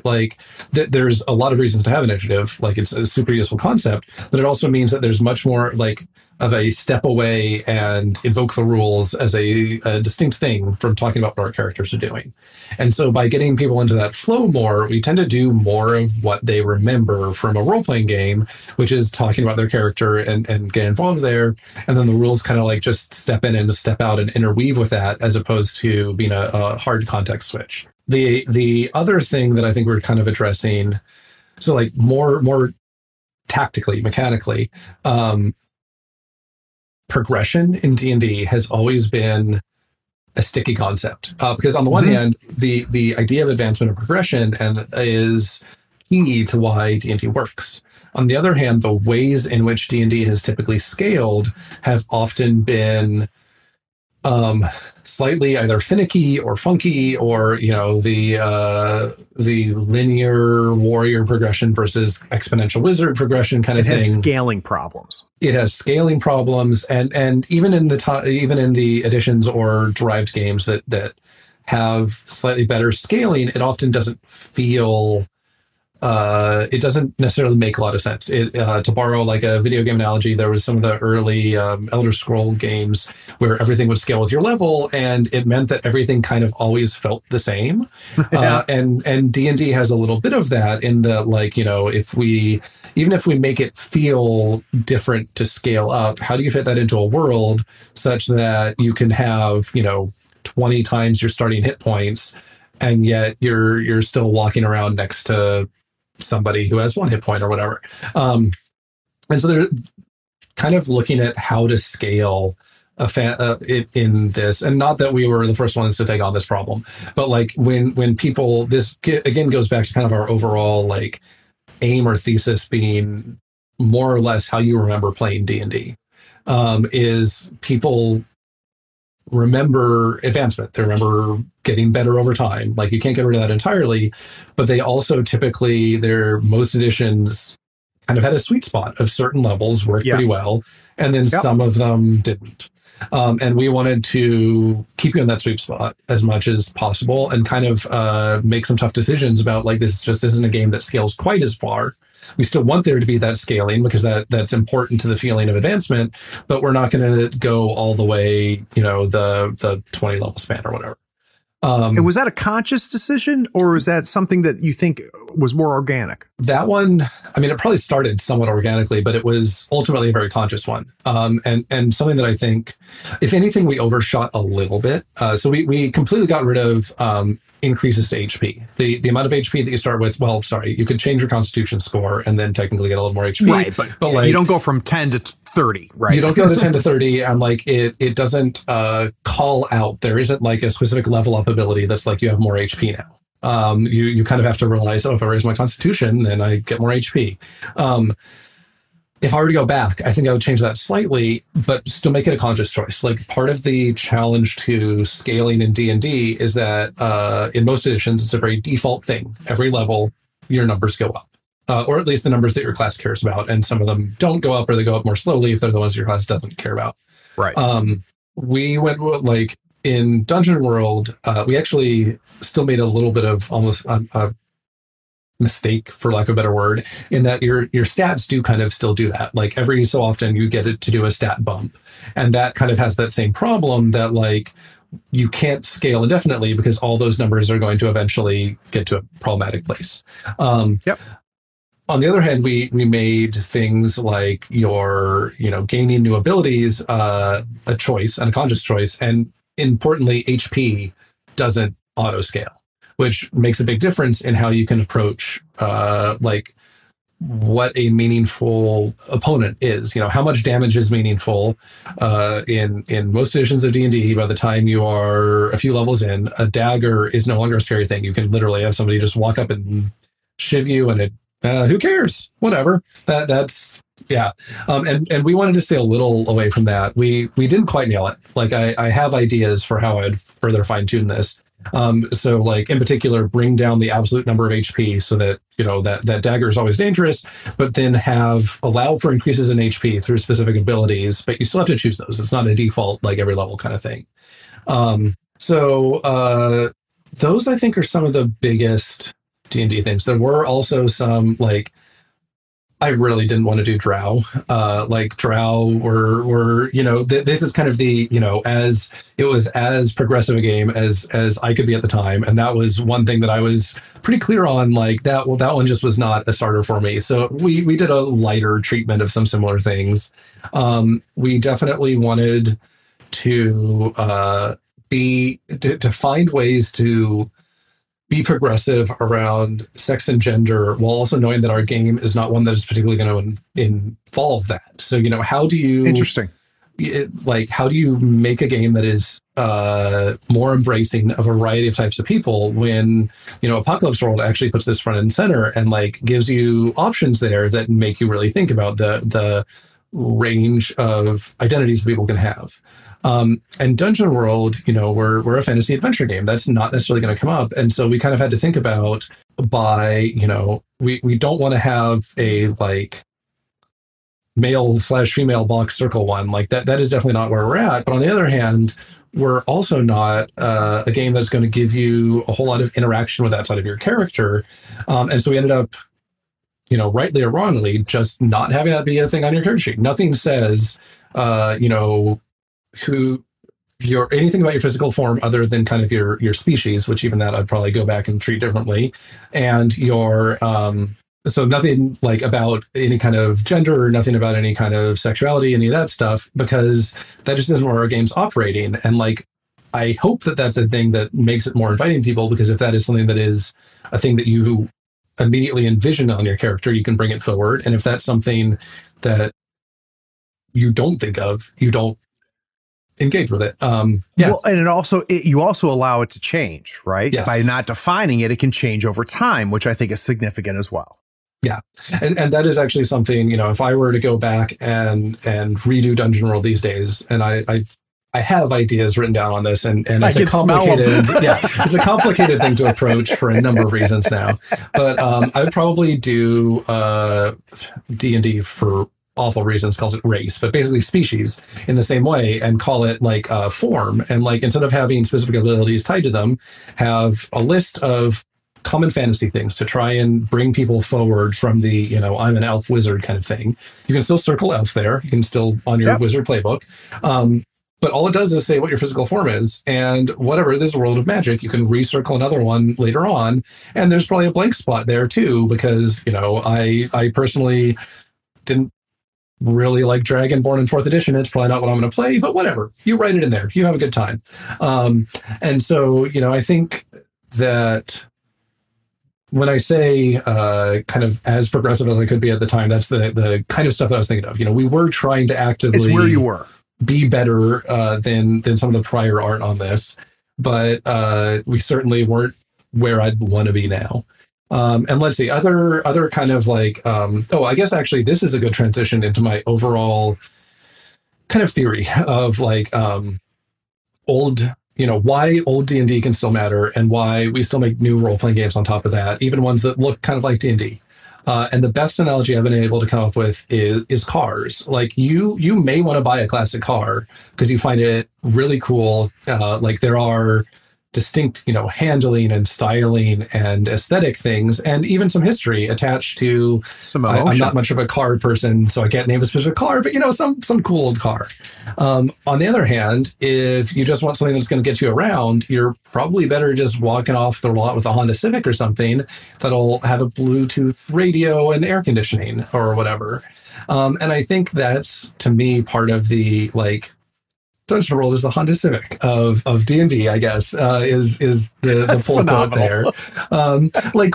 It's an economical, easy to get into, but it'll do. I owned a Honda Civic while I was making Dungeon World. It was great. I loved that car.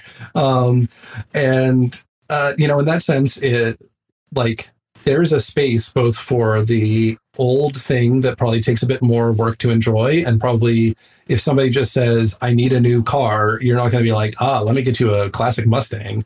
You're going to be like, oh yeah, let's go to the Kia dealership or whatever. And so that's kind of my analogy of role-playing games. I'm stealing it. I'm stealing it because like you're saying that out loud. Like, so I just recently discovered Forbidden Lands, which is Free Leagues, right? And it's the closest to OCR that I've gotten. I'm a little resistant to it because I've played those. I don't need to play them again. But what is interesting to me about Forbidden Lands is it feels like I bought my Honda Civic that I had in high school, but it has Bluetooth connectivity. Mm-hmm. And so that's why I'm totally stealing that analogy, because like there's like the hex crawl, man. Like we used to do hex crawls, and it sucked. It wasn't that much fun. But what Free League has done is they've said, okay, here's a hex crawl, and here's what you didn't realize you loved about it. And then we're going to give you some Bluetooth, and we're going to take the CD player and 8-track out. And, we're going to add a few more things that make this more enjoyable. And I hadn't thought about it, but in many ways, Dungeon World does that as well, right? Which is here's what you know, here's what you're familiar with. but we're going to update a few things, and we're going to get rid of some things that you didn't realize you didn't enjoy because 5 years later after you played Dungeons and Dragons, you don't remember the THAC0 sucked, right? What you remember was those awesome moments, and we're going to try to streamline that and make that happen. So that's a good analogy, man. The car analogy is good, even though I'm not a car guy either. Yeah. I mean, I've watched some Top Gear, and that's about as far as I get with cars. But it's resonated with me in that, like, I can see why people appreciate something old and classic, and also why that's probably not the thing that you choose if somebody needs something primarily functional, for example. So, I've played. I think Moldvay is my go-to for D&D, for early D&D, and I've played it with people without a whole lot of RPG background, and like they have a good enough time, but I don't think the people that I've seen that enjoy it the most are definitely the people who are partially there for some of the quirks and the historical perspective and the historical presentation. Even like I have my Moldvay box right back there that is beat up and old and falling apart, and it smells in a good way, but it smells a little bit.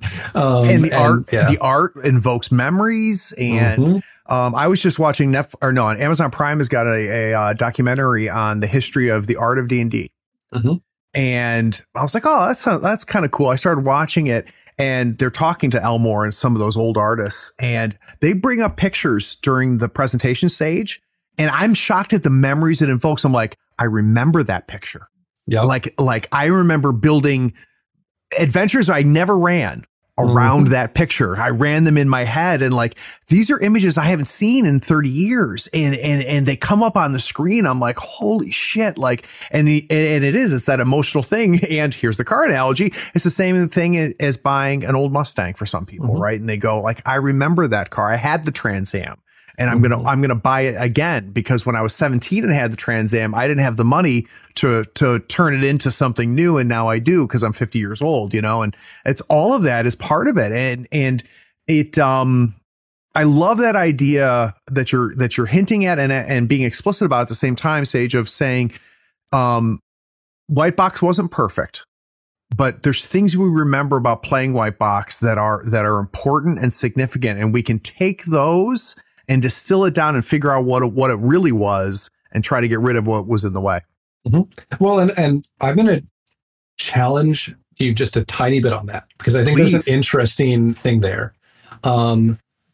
There's perfect can mean a lot of things, I guess, is what I'm getting to. Like, in some ways, there's a perfection to something that existed at a time, and we get to go back and view it as a thing that was made then. And it is a perfect, embodiment. It's a perfect, artifact in some ways. And then there's also perfect in kind of like functionality, or maybe ease of use. Like, I never want to go back to THAC0. That isn't interesting to me. And so like there's, we can combine both of those things. We can, I feel like RPGs as a kind of field have advanced. There are interesting new ideas on how to structure, run, present role-playing games that have come about, and we can absolutely use those, but they don't undermine how good old things were. They just open up kind of new ways of being good, and some of those ways of being good are perhaps more measurable in the how quickly can you learn this game kind of stuff. That is relatively quantifiable with, variation between people and stuff. And sure, we can optimize for that. And it is kind of nice to be able to point to our new games and be like, yeah, you can pick this up and be playing in way less time. That is kind of a concrete advancement. But that doesn't mean that the old ones, older games that maybe took longer to set up or didn't pay off in the first few sessions, for example, are less good or less perfect now. It just means that we have a different set of tools. And so, if we're looking, I guess back to the car analogy, like if your goal is to get from place A to B, you're going to want a lot of those kind of modern things that make it, easier to start your car on a cold day or whatever. But if you are looking, that doesn't mean that some kind of old classic isn't like a perfect artifact, a perfect thing in existence. Anyway, this is I get what you're putting down, and I don't mean to nitpick on the word perfect. I just think it's really interesting to like explore that. Well, and it's kind of ties into a lot of what we've been talking about, Sage, which is it's real easy to look back and criticize, right? And forget what was first and how that matters, right? So slow down a second. I backhanded Gygax a little bit by saying he backed into role playing, right? So that's a little bit of a kind of a twisted, backhanded statement by my thing. The reality is he created something, right? And out of whole cloth. So yeah, we can say that, you know, it started here and it's been expanded and built on and improved. And you know what? 5th edition is probably better than what Gygax made. But God damn it, he was first. It didn't exist before them, right? And that matters, and that's significant. And those points of advancement should be allowed to be great in their own way. Am I off key here? No, I think you're right. And like I think the point that I would add to that is better for what? Like if I'm gonna my kids are getting close to the age where I'm going to start getting to play role-playing games with them. They've already been kind of asking, and like if D&D isn't where I'd start, but if I were to sit down and play D&D with them, yes, I'd probably start with 5th edition. Like it's straightforward and easy to get into. It has a lot of good, easy things to leverage. Has a ton of support. Has, you know, easy to get, good-looking books. That's a plus as well. But is that, and that is better for that use for sure. But is it better for say running a underground dungeon exploration of like weird strange creatures and skin of your teeth kind of like Clubby adventures, for lack of a better, like, you know, part of what I like about Moldvay is that like a lot of the adventures look kind of like they're not very good at what they do.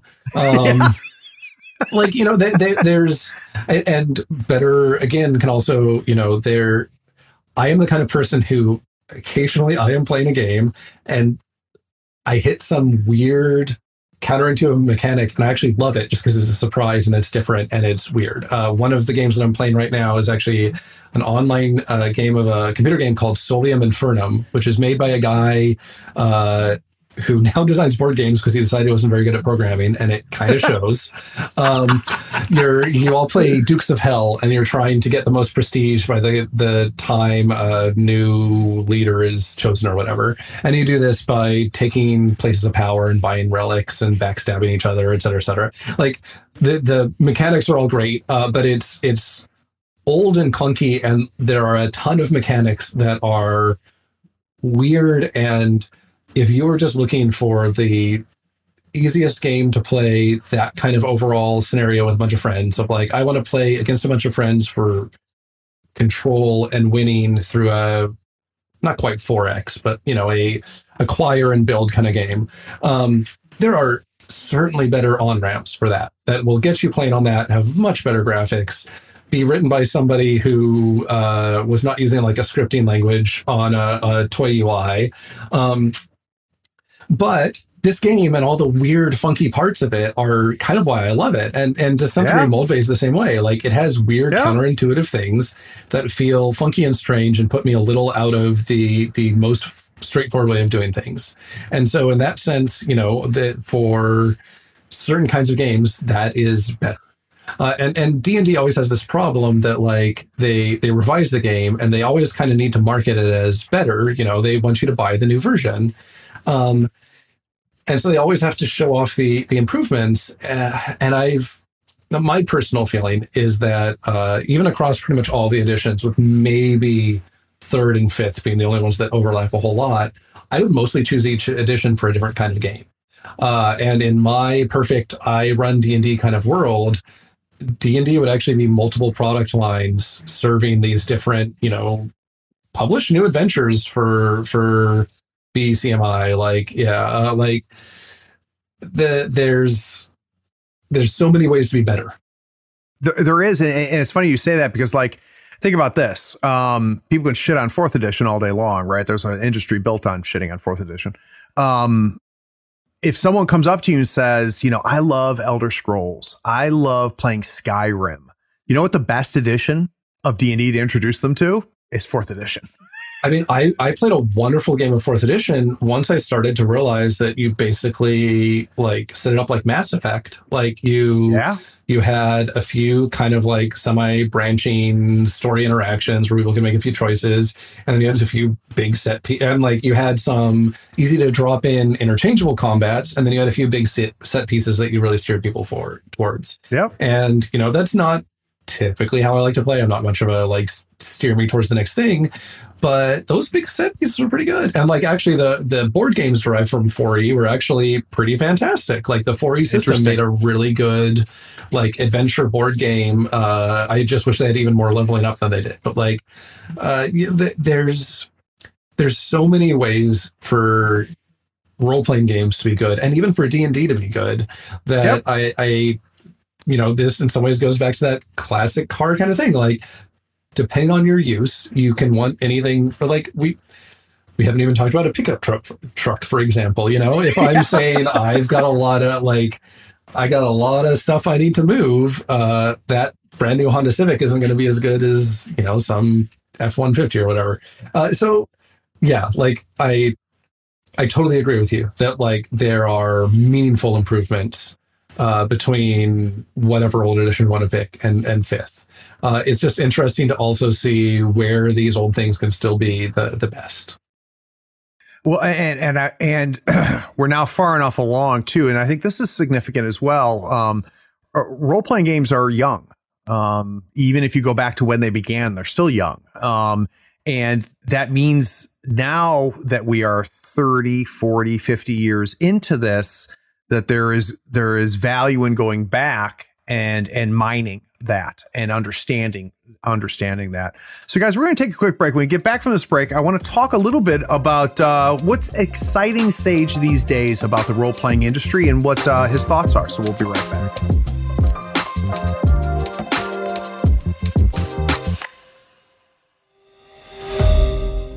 There are so many online retailers. It can be hard to find one that is trustworthy, has great prices, along with some reliable customer service. On the 3rd floor, we love ordering our gaming goodies from Gadzooks Gaming. Their selection of terrain, miniatures, dice, custom decor, and conversion bits are curated for gamers by gamers. You'll find they have what you need and what you didn't know you needed to take your gaming fun to the next level. If you mention 3rd Floor Wars in the cart notes of your order, you'll also get a free gift. And you'll help support the podcast. Check out GadzooksGaming.com and mention 3rd Floor Wars on checkout to get that free gift.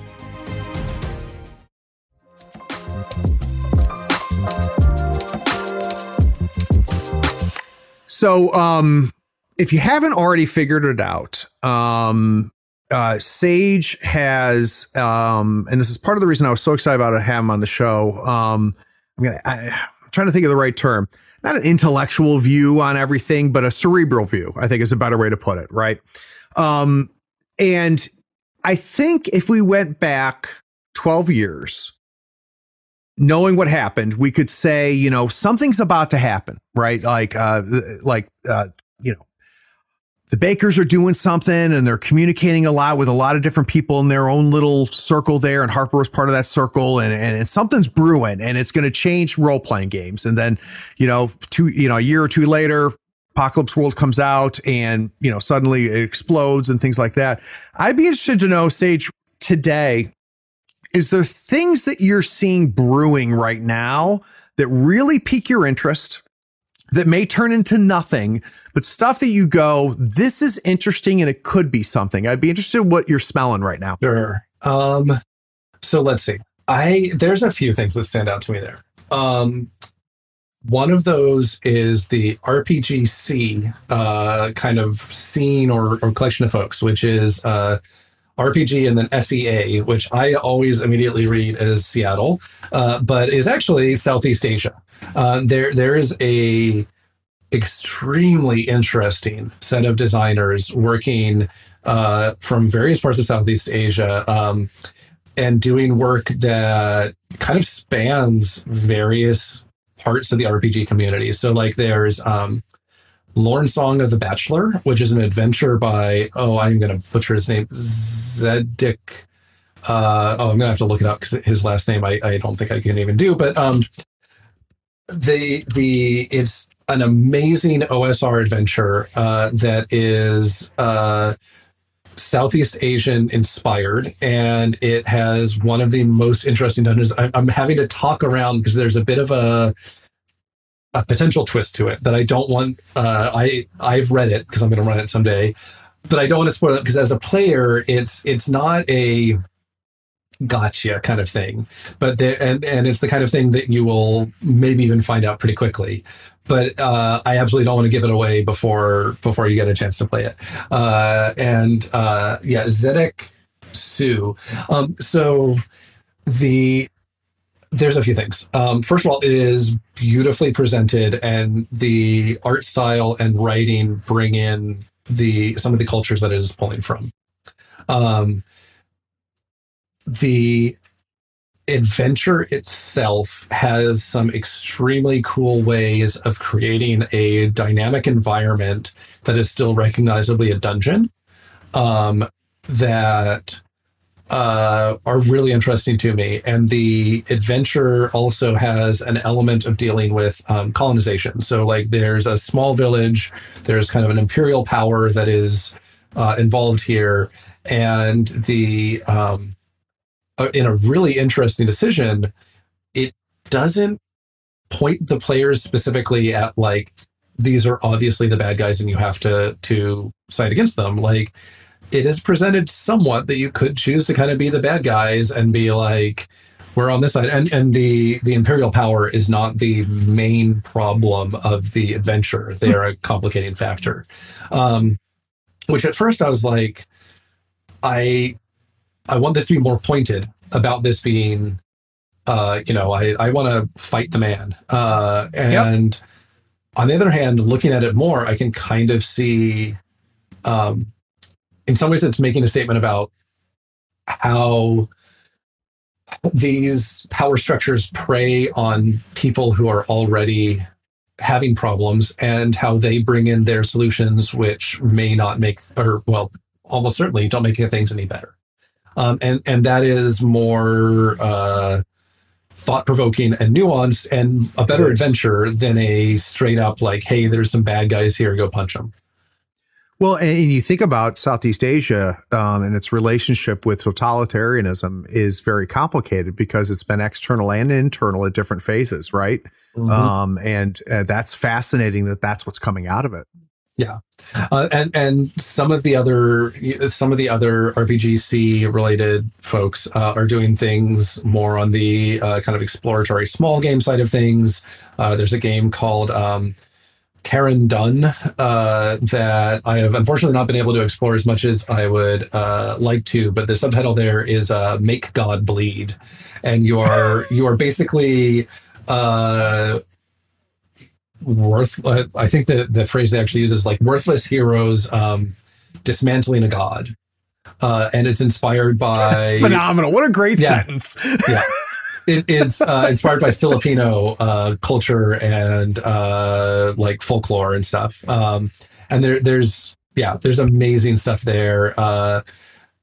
And I'm actually, okay. I was about to open up my set of PDFs here, but I'm just going to end up listing so many games that it would take up the rest of the time, and I should hit on a few other interesting things. But RPGC, I think, is one of the most interesting kind of development scenes or communities, circles going on these days. I'm also super into journaling games. So this has perhaps unsurprisingly also spiked during the pandemic, but yes, it has. Single player role-playing games are like, I actually, before we had a name for them, journaling games, I wrote a game like this. I should actually re-release it now that I'm talking about it. You put it on an itch. Come on. Exactly. So like lots of these games are an itch, but like the in mine, it was you're a traveling like an artist or a performer on the road, like a band or a solo act or whatever, and your journaling was supposed to be your blog updates. Of like you basically are doing like a show blog kind of thing.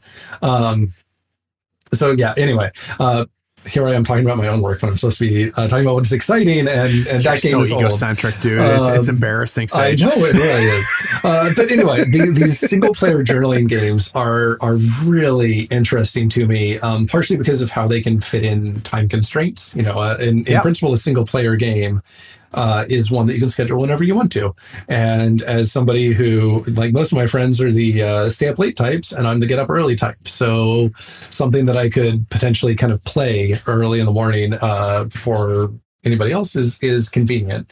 And some of the games to think of there, 1,000-Year-Old Vampire.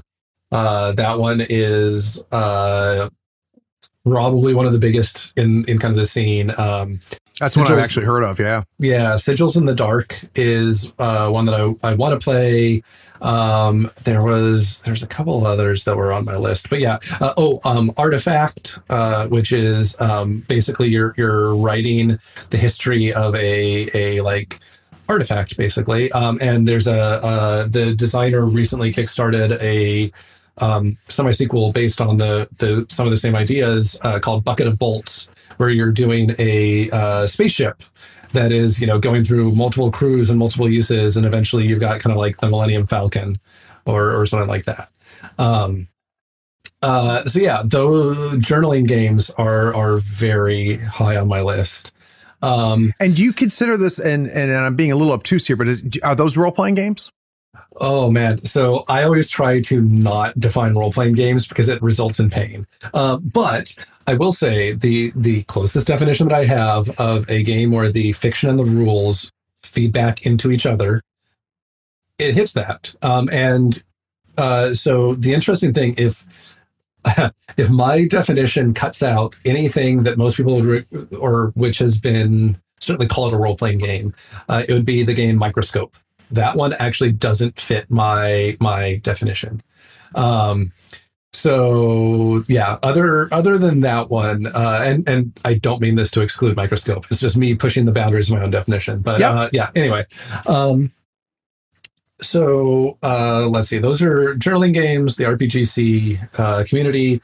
I'm gonna shout this one out, even though it's a little more focused than some of the others. A company called Gem Room Games that they have basically 3 things out there right now, all of which are so on brand for things that I am into that I feel like they are basically just making games for me at this point. And I know that for at least one of their games, Dungeon World was in part of inspiration. So like I appreciate having inspired something. So they have a game called High Magic Low Lives, which I just had to bring up so I can read the summary because it's one of my favorite sentences written to describe a game. High Magic Low Lives is a science fantasy tabletop role-playing game about wizard school dropouts who get into trouble with the immortal aristocracy to make coin and build their #brand. That's phenomenal. So yeah, you are washout wizards in trouble with like the order of wizardry of power that does everything, and you're building your #brand, and that is great. They have Subway Runners, which is basically you are gig economy monster hunters going into subways to find monsters and repair the subway. And then they just released, they did not make this game, but there's a game called Morkborg, which is I keep hearing about that. It's an OSR adjacent kind of old school game. It has a lot of cool things, though I will say by far the coolest thing is the presentation. I think game design wise, it's pretty cool presentation-wise, it's amazing. But Gem Room Games made their own like hack derivative of it called Duckborg, which is a fantasy take on DuckTales. Which one of my huge obsessions is DuckTales and the really good comics it's based on. And so, Duckborg is has been blowing my mind for at least a week. That's fun. Those 3 games are all basically, I am the epitome of the audience for all of them. And I find it really exciting when I look at the Gem Room Games, which is Dan Phipps and Callie Lowry. A lot of stuff that they are doing just immediately. It's cool to see people working in the same kind of space that I work in. You know, I mentioned before, really appreciating the people who can make challenging kind of introspective games, but my center of gravity is around this kind of stuff. And so it's great to see people making this. So I don't have to, one thing that John Harper and I say to each other a lot is when we find out somebody else is making a game that sounds very similar to something we did, we just saved ourselves a lot of work. I'm really glad to see things like this out there. Well, and it's neat to get excited, right? It's neat to go like, this is exciting. And it doesn't have to be good necessarily or perfect, to use a term we've been playing with. It's exciting and it's fun. So I'm going to, at the beginning of the podcast, Sage, I subjected you to my standard question of how did you get into gaming? And unfortunately, now I'm going to subject you to another standard question of mine. Of course. What the hell happened? So when I left role-playing games, I had to kind of do the wink and nudge and go, do you play D&D? Like, I kind of like playing D&D. Or if I was on my 6th date with a girl, I might mention that I, know what Dungeons and Dragons is. And then I come back and it is bigger than it's ever been. And it is something that people seek out now and people are familiar with. And when my wife introduced me to her friends, they know what it is. So I would be curious, Sage, what happened when I was away? In your mind, why is role playing bigger now than it's ever been before? That's a really good question. So to be perfectly honest, when you've mentioned kind of the gap and coming back to something very different a few times before. And until you phrased the question that way, I had actually been a little skeptical of like, are things really that different? But when you phrase it like that, things are absolutely very different. Now I'm more willing to buy into your question. I was, I would have answered the question no matter what, but I was definitely been polite. I was definitely a little on the like, really, is it I don't want to make it sound like there's been some massive shift, but I think there have been a few things. So actual play streamed online has been a huge difference there. And like, on the one hand is a huge positive in that it's, opening up so many more opportunities to see people playing different games. On the other hand, I think it is skewing some perspective because frankly, the games that I play in don't look a whole lot like the games that you see run online. None of my friends are like professional voice actors. Nobody has that much time. I mean, maybe John Harper does, but even he doesn't have that much time. There's some unrealistic expectations there, and there's also some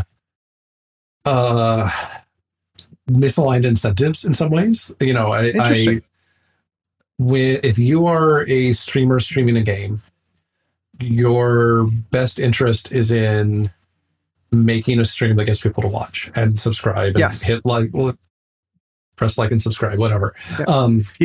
Play D&D, right? If you want viewers, play D&D. You play D&D and you play it big and you play it in a way that is as discernibly yours as possible while also making that something that other people can pick up. Which there are some good aspects there. It's showing people like, hey, this is a set of like procedures that you engage with. And obviously when you engage with a procedure, you shift it some. Like that is just a thing that happens. On the other hand, I think it tends to push for certain kinds of games and certain ways of structuring them that don't function the best when your goal is to run a game for you and your friends. And if you use this as an example of how certain games are played, it also tends to skew them because the game as it's played on a stream may not be the same. And there's also that kind of like if you're a streamer, you want to make your mark on it. You don't just want to run.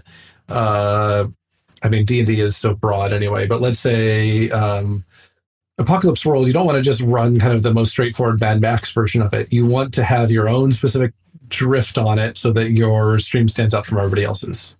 And so, I think it's a big reason for that shift. It's a big reason for awareness. But there's also some aspects of it that I don't love. And there's also kind of the spectacle and personal brand of it.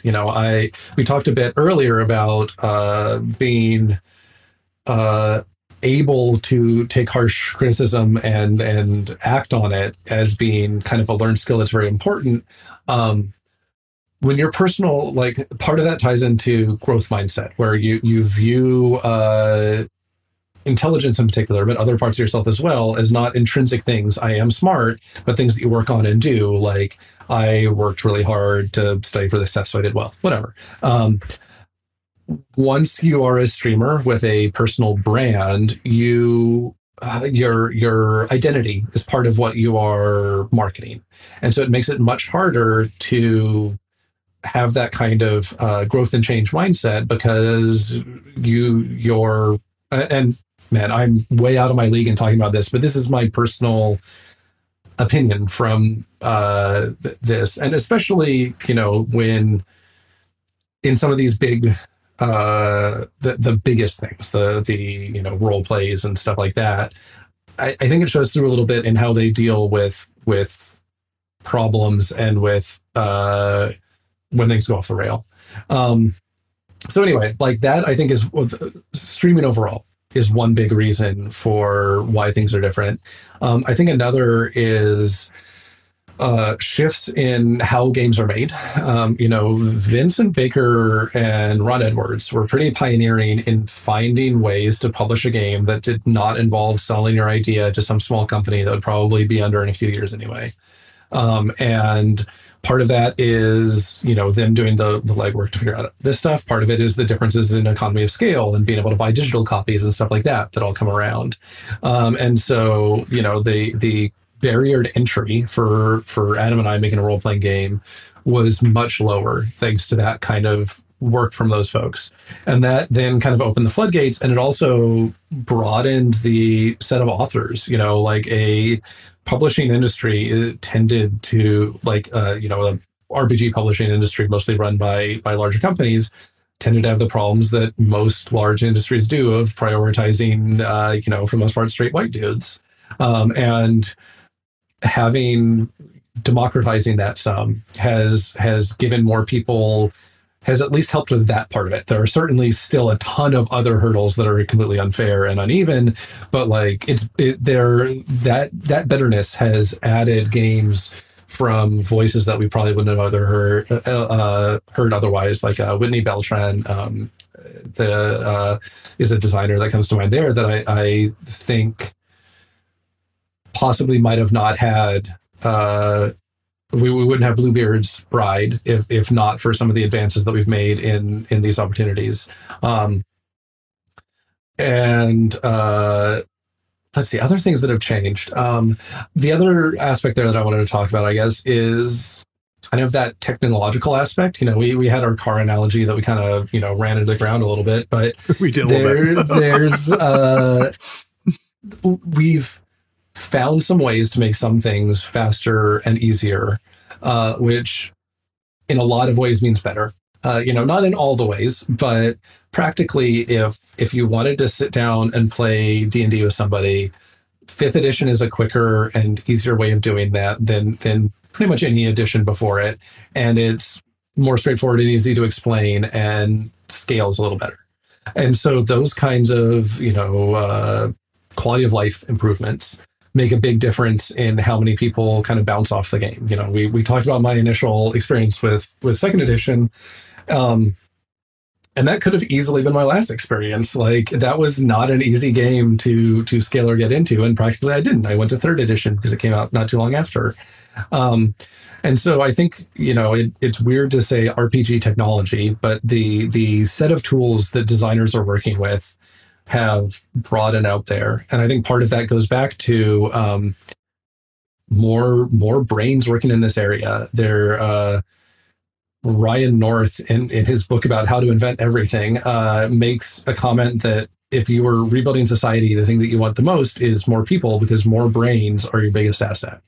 And I feel like that's the same in the design side of things. You know, part of what excites me about RPGC and itch games in general, like you kind of alluded to it, but like itch is an amazing advancement in how easy it is to get a small game out there and to even build a little bit of community around it.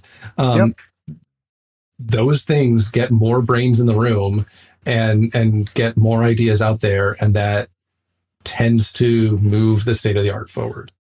Do you think there's any generational aspects to this as well, Sage? So, for example, you explicitly said, you know, your kids are getting close to getting old enough to be introduced to role-playing games. My dad did not introduce me to role-playing games. Did you think that's a part of it too, that goofballs like you and me that played as kids now have kids? I think that is certainly a part of it. I think there's also the fact that,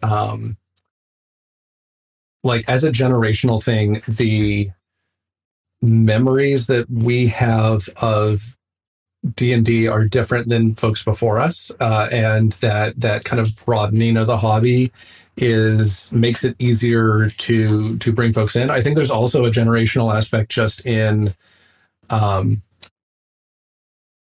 which designers had which precedents to work from, kind of a shoulder of giants thing, but also the kind of, you know, which things aren't derived from D&D that we talked about a lot earlier on.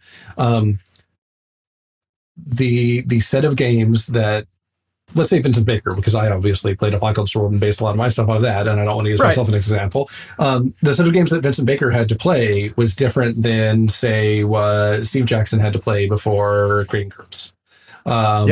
And so there, you know, as these ideas exist and intermingle, there is a bit of a generational thing that, like, there are certain games that were super influential to me from being very active on the Story Games forum for a certain window around when Dungeon World was made, that still probably loom larger in my memory than Dungeon World do in some ways.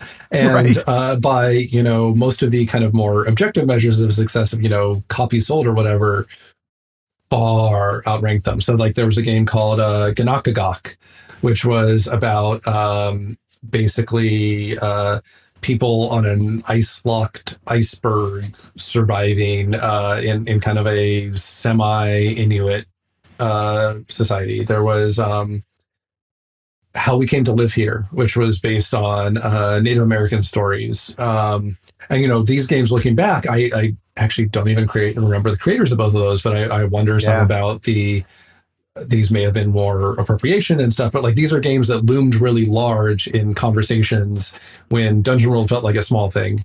And now, I bet I couldn't even find a copy of some of them.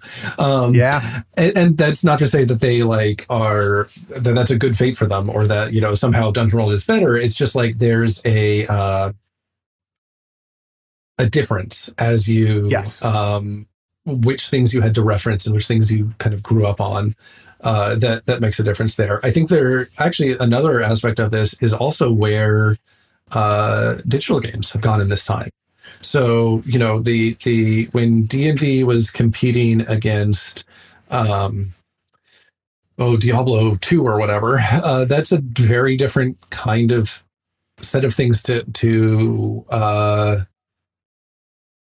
compare to. And I remember some early 3E ads that were like, oh, you want to, you know, better graphics in your imagination or whatever. And like the typical kind of things that you might do to kind of take pot shots at video games from a role-playing perspective. And now that competition that set of things looks a lot different. You know, the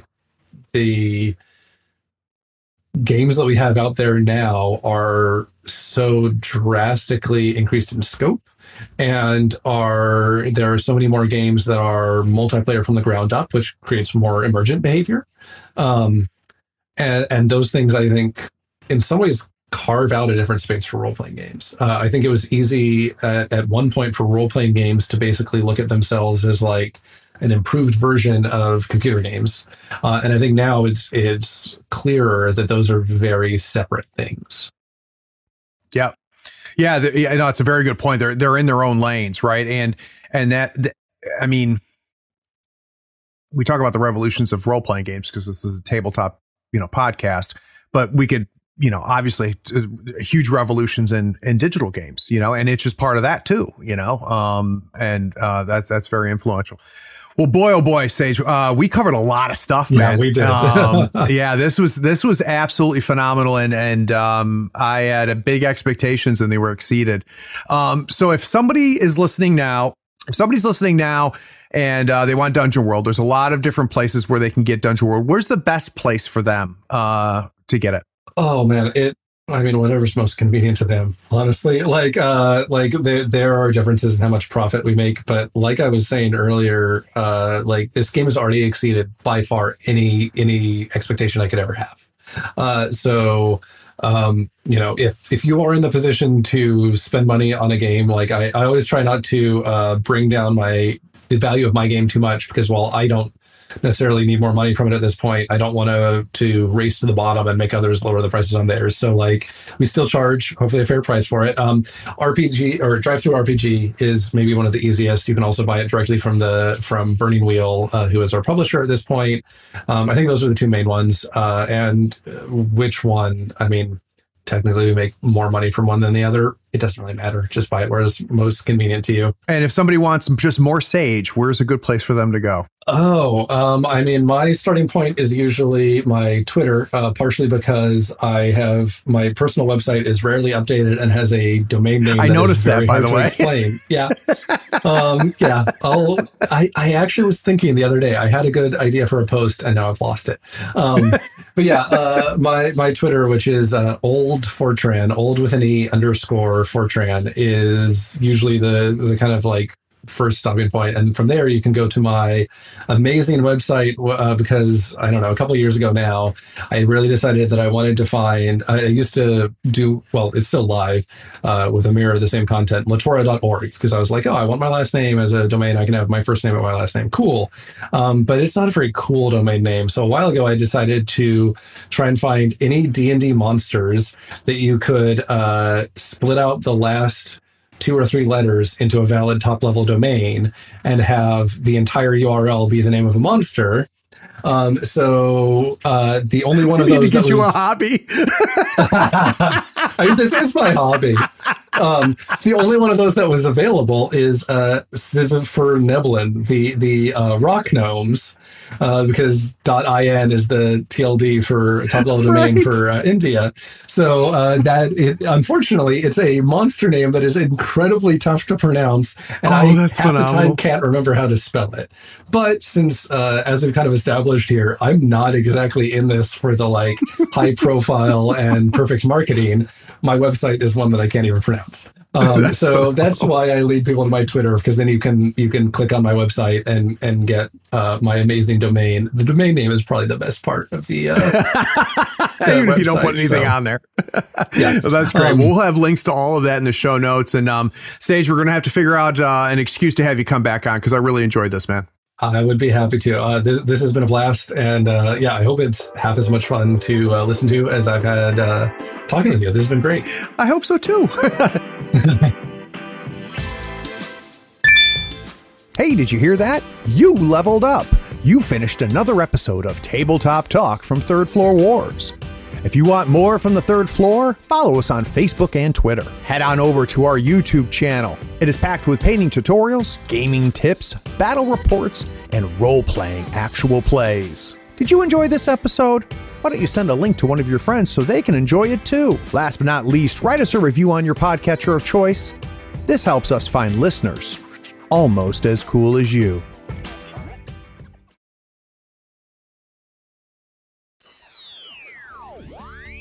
You, my friend, are a phenomenal freaking guest. Thanks. Thank you for saying that, because I was worried I was kind of going too far afield, or yeah. This is what my podcast is. This is what I strive for. Let's as soon as we forget, as soon as it's me trying to learn about Sage and Sage learning about Craig, and we're just kind of bouncing, and I agree with you and you're wrong, and like here's another way to think about it. As soon as that starts happening, is I think when it turns into something that's interesting for people to listen to. So, it's a good energy, man. I appreciate it. No problem. Thanks for setting this up. This is a ton of fun. Like, I mean, I'm glad to be providing you with a recording that other people can listen to, but it's also just super fun talking about this stuff. Yeah. Well, I enjoy doing it. That's why I do it, because I mean, it's given me a chance to talk to a lot of people. I've learned, like, dude, you might not be amazed. It's incredible how much I've learned in a year. It's just with these conversations, like I feel like I've caught up in and so I've talked to people like, the Bakers and you and John, and I've got Kenson coming on, who made Icons, which is this whole thing, and stuff like that. But I've also booked Steve Jackson. And like, that's going to be fascinating. Like, that's going to be real interesting, because, Steve Jackson is who was my superhero, 25 years ago. And I have no idea where Steve Jackson is today. And I'm dying to talk to him, and very interested to see what that conversation is going to be, And, those are conversations I wouldn't have had without this podcast.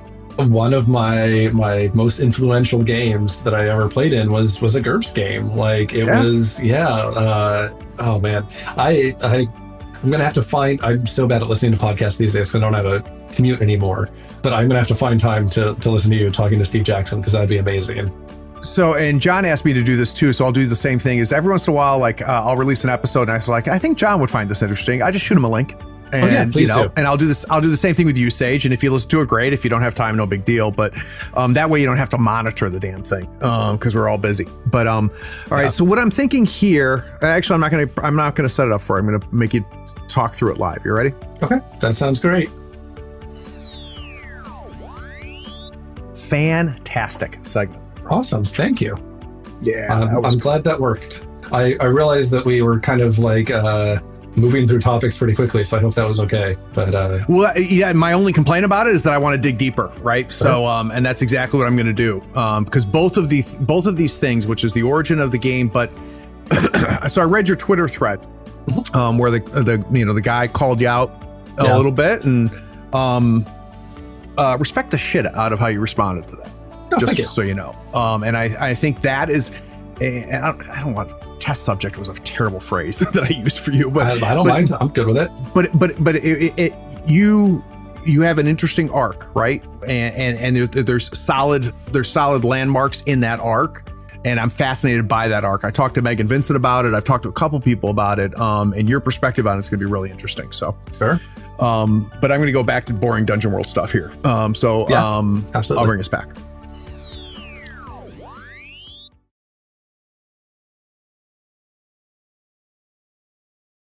Hey, are you still here?